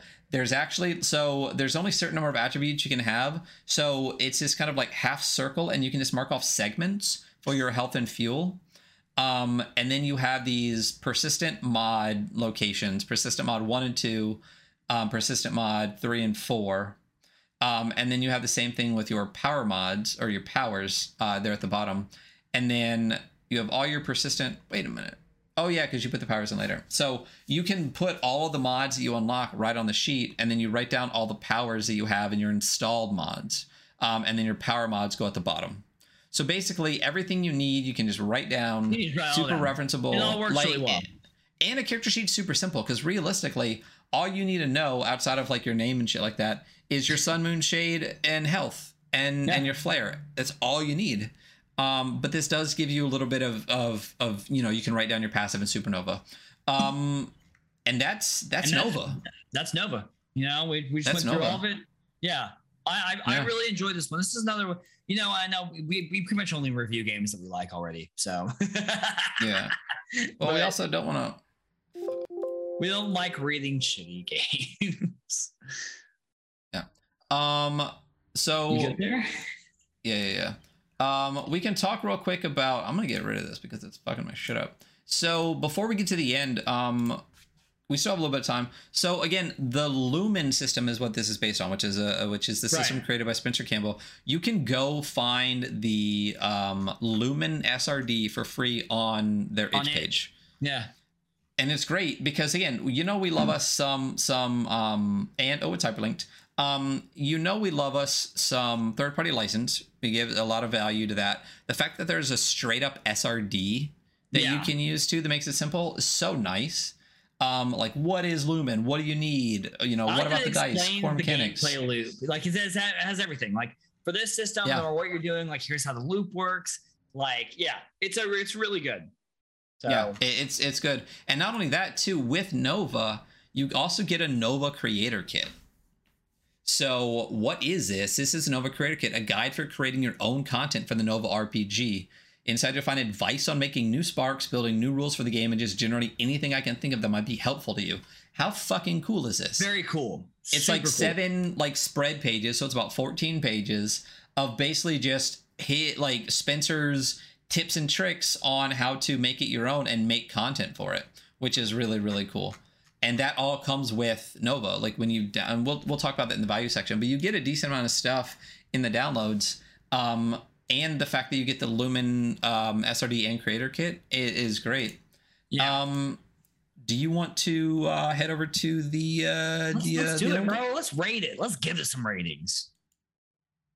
Boom. Nova. All right. So real quick rundown like we always do. It is a total score out of 50. There are 5 sections that we give a total of 10 points out of, or potential for. The first is art and style. That is both the art that's used, which is basically kind of how good the art is, how much art there is, how much it's utilized, and then the style is that art consistent throughout the book. Right. An art book like Merkborg is like the peak because we're art boys here. Again, don't forget this is all subjective bullshit based on our terrible opinions. Yeah. So if you don't agree with this, that's fine. And really the most important part of the show is that we were reading through it. Was this a game that sparked your interest in playing? Because it's way more important than the numerical values that we give at the end. Because we don't know shit about dick, bro. We don't know shit about dick. So layout and function is the second thing, and that is how well the book is laid out, as in the readability, the page. Function is like PDFs or is hyperlinks, bookmarks, things like that. Things that make the actual either the book itself function as an easier to read thing, or the actual indexes, or layout and function is specifically how the book is functioned through. Well, no, I mean function. We had for Lancer, they have an app that we added to their function score. Oh, yeah. No, because it was almost needed. It was almost needed. There were tools to make the functionality better. Right. You're right. You're 100% right with that.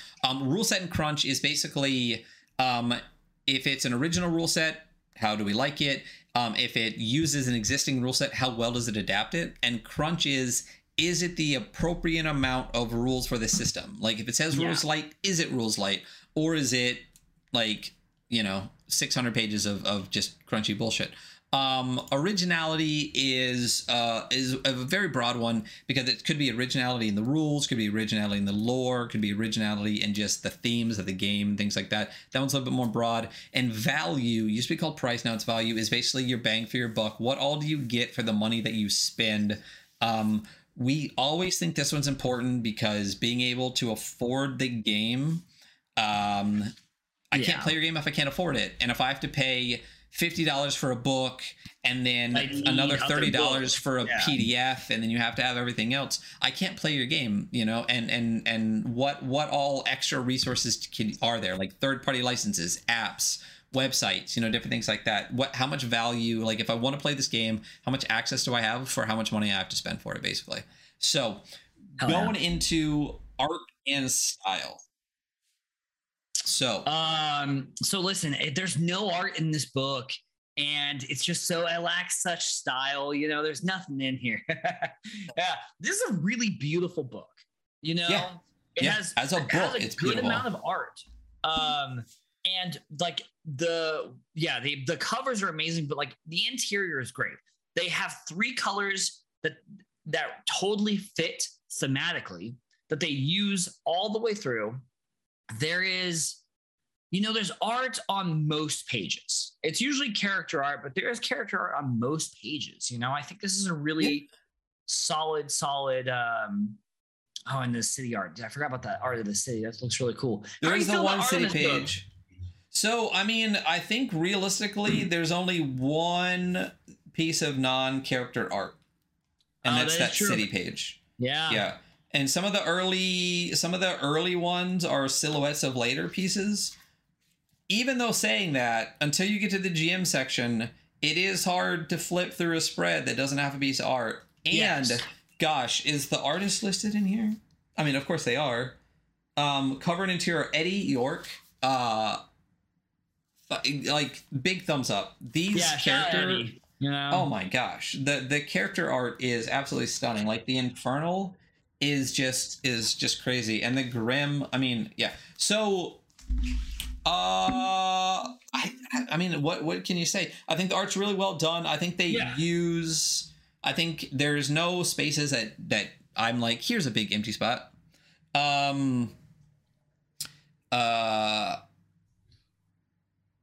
What are your thoughts? So here's the thing. So this, we also have to reference it. So we know it's not a 10, it's not Merc Borg. Because the other thing we talk about with the art is basically, with Merc Borg, the art is part of the game almost, or like part of the rules. There's rules within the art sometimes and things like that. So it's not a, it's not a 10. And if we look at things that have 9s, again, those are closer to art books. This is almost just like character art within the book that's really, really well done. But it's also a kind of character-driven book. What are your thoughts? I don't know. I'm on the verge of like, I'm 7, at least a 7 for sure. Mm-hmm. I don't disagree with that. I don't know if there's enough non-character art to bump it to an 8. You know, if so there were for more reference, cityscapes, or if there were more like the other areas like the Crimson or whatever, like I would be inclined to bump it up. Go ahead. What's our reference? So Into the Odd has an 8. Casketland has an 8, but Casketland was packed full of art. Warpland and Orbital Blues got a 9, and that's way more art. Yeah. So things that got a 7, Troika, full of art, but you know, not an art book. Red Giant. I put this right around Red Giant. I would put this at the exact same fucking level as Red Giant. If we get Red Giant at 7, then this is 100% a 7. Yep, this reminds me very much of like the amount of art that was in Red Giant and the style of art it was, which was character art, monster art, and that's about where you're at. Damn it, I love Red Giant. Red Giant's good. It's a great game. Yeah. Layout and function. So again, I always have to say, Troika, best laid out Troika and functioned. Best period. Because I mean, it is pretty good, but as far as where I feel like when you get towards Troika, you're talking about hyperlinks, which this does have, table of contents, which this does have, no bookmarks. It does not, and there are a bunch of places that say page this that aren't linked to that page. Right. And again, like Troika, every fucking page will take you back to the beginning of the chapter or the beginning of the thing. It does have a quick reference, which is super important. It has an index, which is super important, and the index is hyperlinked. I think that's above and beyond like nothing, which is a 5. Yes. So, I mean, I enjoy the like layout of this book so much, and just the way it's so easy to read. I think for me, for layout for this one, this one's an 8. You know? Yeah. So I was thinking just from a technical standpoint with the PDFs and all the rest of that, or with the PDF, I was the 7. And then when you actually look at the layout, like you just said, readability of the pages, bumps it up to an 8 for me too. Yeah. And I think we talk about readability a lot, and I love the dense games that we don't always cover and that sometimes we do, but man, they are fucking hard to read because it's a lot of words. It's a lot, and like I said, I have to read. I can't read the spreads. I need to read the pages because I need to be able to focus on it. I can't read spreads on that one, but it's my ADHD. It's too bad. But I love being able to just take in the knowledge. It's on the taking the words that are on the page, kind of like as a whole, on top of like not having just like Lancer, for example. I don't think we give a great score to this because it's just. I mean, and it's also a really long book, but it's just black and white text. It's just like columns and columns. It's hard to read that. Yeah. All right. Rule set and crunch. So, I mean, we're basically critiquing at this point the Illuminated by Lumen system because that is what this is. And how it uses that system. Yes. And the crunch based on it. So first of all, crunch, I mean, it's like nothing. I mean, the rules are no, it's amazing. Like it's fantastic. So clean. Yeah, it's super rules light. This game achieves exactly what it's trying to achieve with that rule set. I think it is a great use of the Lumen rule set.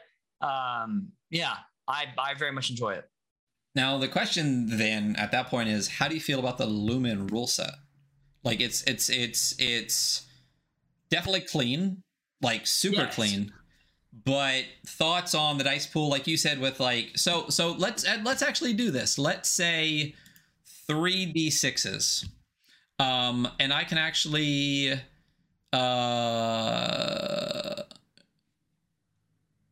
is there a way that I can actually just like list the totals? So I'm gonna roll 3d6s. How many times do you think?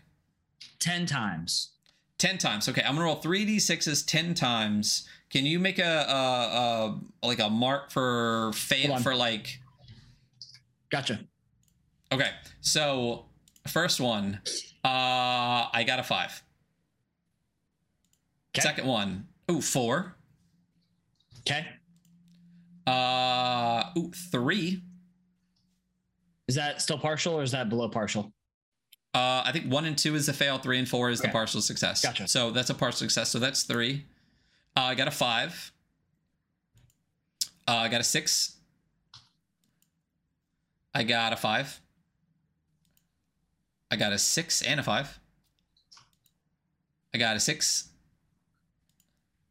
I got a 5. I got 2 5s. And I got a 6 and a 5. Okay. Is that 10?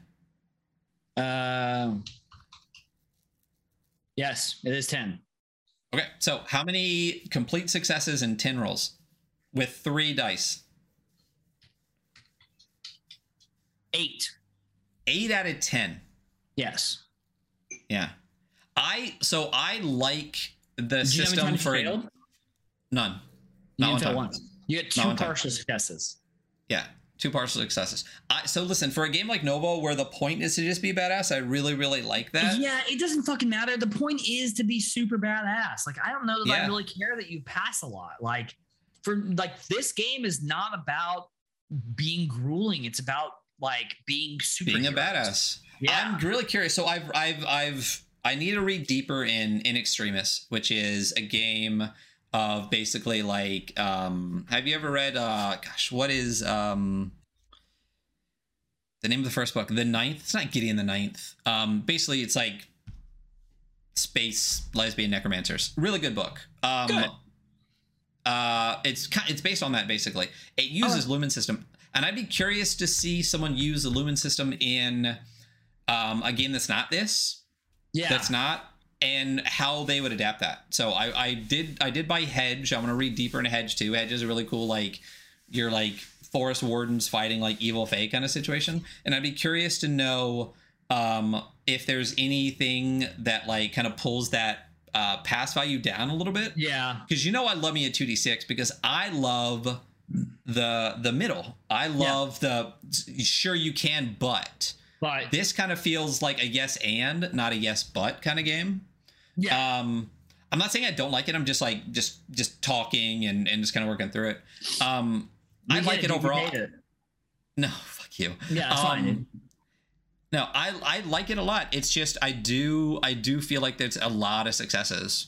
And that would be my only critique. That'd be my only critique is that it doesn't. I like the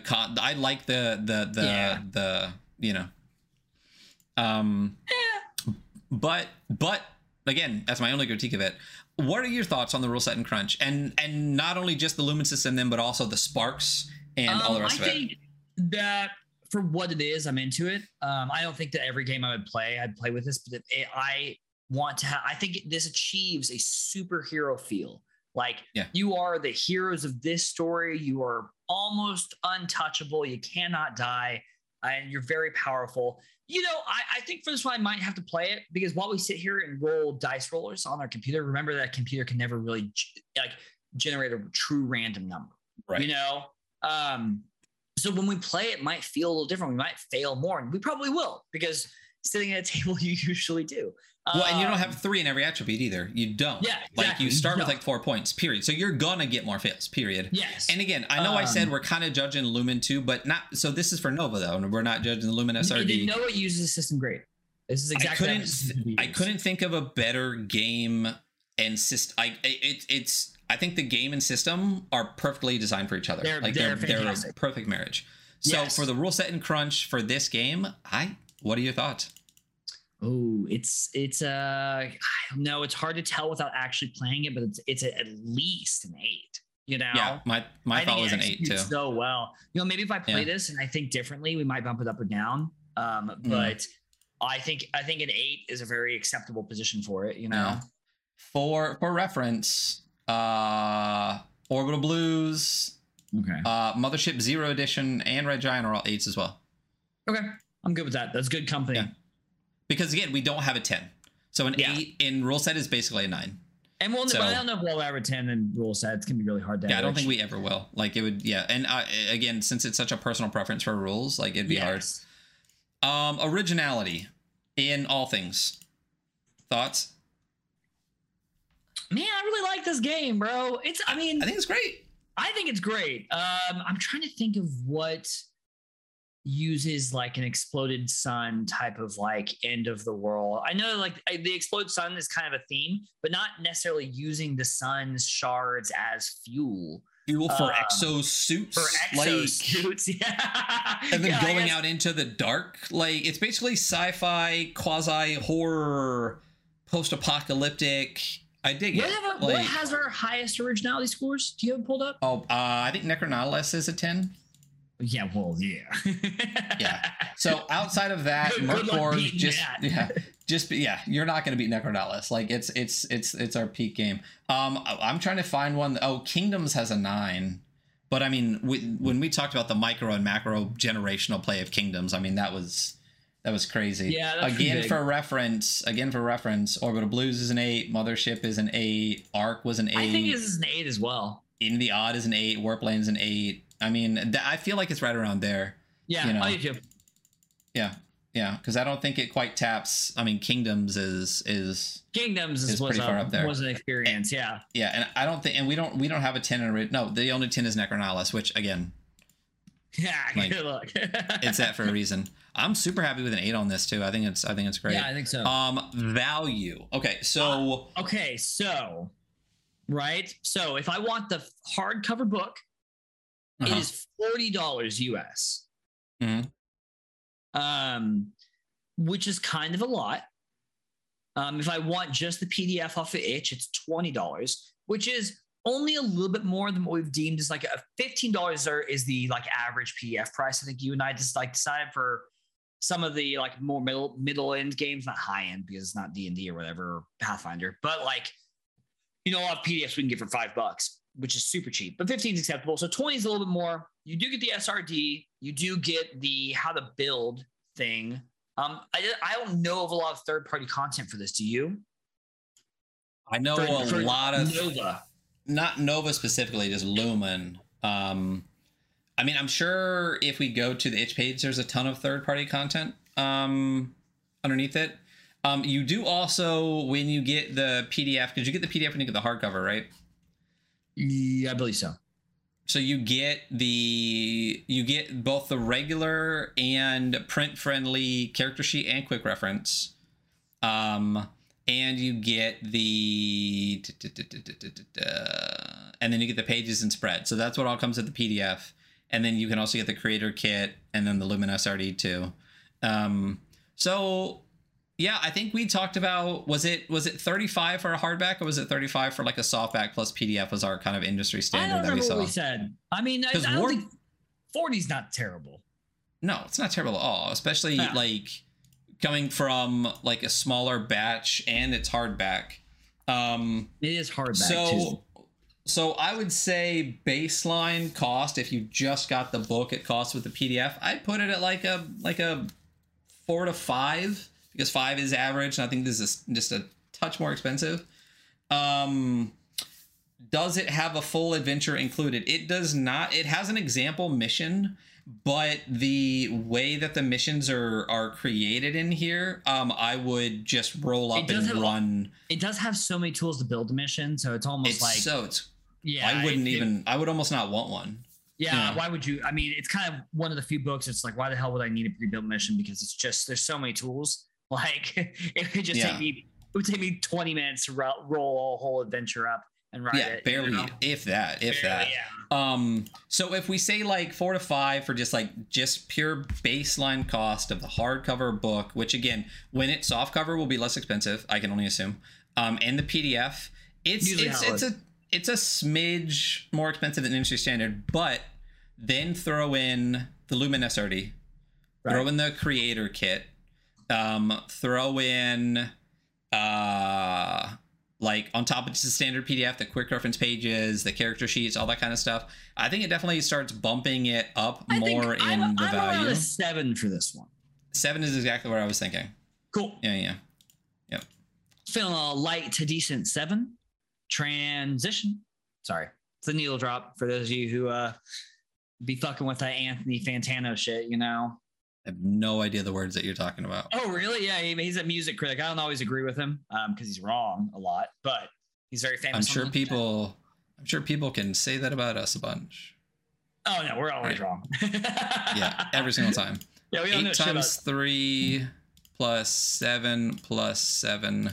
I don't even do the math for these anymore because even if I tell you, you still do it yourself. So now I have to. I do it at work too. Someone's like, "Yeah, your patient's in a first degree hard block," and I'm like, "Really? Yep, 0.23." How does it feel to not have any fucking clue what I'm talking about? You know what? 38, which honestly is kind of running to be about our average for like a game we enjoy that isn't just like absolutely like disgustingly stellar, you know, like Necronology or something like that, but we have a bunch of 38s. So that puts this directly in the company of Forbidden Psalm got a 38, 12 Years got a 38. Oh, nice. There's a good company to be included in. So. Orbital Blues got a 39, Red Giant got a 37. Okay, so I said 38 a bunch, and there's only 2 other ones. But I think that fits really well into right where that stack is. I think this feels really good towards like 1 point less than Orbital Blues, a little bit more than Red Giant. Tuning in for the end of this episode just to get the rating. If you are looking for a game where you can play as essentially overpowered superheroes and save the world incrementally, this is the perfect game for you and your table. If you have power gamers that want to do epic stuff and want to feel cool, which like with the state of the world, I totally understand not wanting to do like some heavy dragged out game. Like this is the game for you, you know. It's well written. It uses the Lumen system really well. And I think we both enjoyed reading through it. And fuck, the rules there's so few rules, man. It's so easy. Like you know how to play the game immediately. One read through, you know? But yeah, so that is Nova. Yeah. And like you were just saying, I'm sorry. Giving this book gives you permission to just say, fuck it, I'm going to do the most cool, badass stuff I possibly can. And like I said, that's freeing when that's not generally your play style. So I really, really, really want to play this once just to be like, yes, I fucking turned into a bunch of fucking bats as a sun-powered exosuit and fucking like fought lunar heretics that exploded. You know what I mean? When I siphoned off their blood energy to fuel my powers. Like that's just And the other thing too, and I think we didn't really touch on it when we talked about the rule set and crunch. Those 4 original sparks. Again, I say original as if those were the first 4, but I'm sure they were. That are so well written for those 4 that 4 standard class. Anyway, that is Nova. We look at it 1106. This was an episode. We were like, yeah, good timing on all that. Super happy with it. Final thoughts while I drag out this a little bit about Nova. I already gave my final thoughts. Okay, so did I. So we love it. Play the game. Spencer Campbell is an amazing game designer. Drifters is really cool. Slayers is great. Light uses the Lumen system too, and it's based on Destiny. So if you like the looter shooter, kind of like power gaming, if you're sick of Destiny 2 and you still want to play a version of Destiny with your friends, then Light is a good one for you to check out. Yeah, check out Light, and then again, check out the Slayer system too, which Drifters is part of. Like basically all the stuff that Spencer does. Really, really good, fun, well-written, well-designed games, and you can tell in the way that the characters are created and the system is done that they spend a lot of time on the game design and have been extremely thoughtful about the experience while playing the game, which I think is super evident throughout especially that GM section. Like you just said, we skipped over that, but like when I read it, I was just like, generally I would, but I feel like he's like, there's a lot more than just like, this is the standard RPG stuff. It's about like playing the game and really, really giving some tips about this game, not just GMing, that I thought was really, really good. Absolutely. So Spencer Campbell, Guerrilla RPGs, check them out, check everything out, play Nova. It's a really good time. We are actually going to go to something I've hinted at. Haven't really talked to Hunter about it. I have no idea. I have no fucking idea what's going on. So we're going to do a special episode here at the end where I am actually, and this is the first time I'm talking about it, going to be doing an unboxing as I make sure my address isn't shown of this big box here from the iWizard. And anyone who knows who the iWizard is, or any of you sharp eyes out there that saw this the whole time, this is an iWizard piece. So we are actually going to cut in stream for like 2 seconds so I can cut this into 2 separate VODs without having to do it later because I don't feel like it. So if you're with us, stick around. I'm going to end stream, immediately restart the stream, and then we are going to do this unboxing. So thank you so much for being here. We'll be back in just a moment. And but I want the VODs on Twitch to be 2 separate VODs, We're also cutting all of it as well. So yeah, and we're cutting a bunch of this stuff. So anyway, thank you so much for being here. Hunter, I'm not saying goodbye because I'll see you in just a second. We're going to cut this VOD and be back in just a moment. See you in a second. Bye.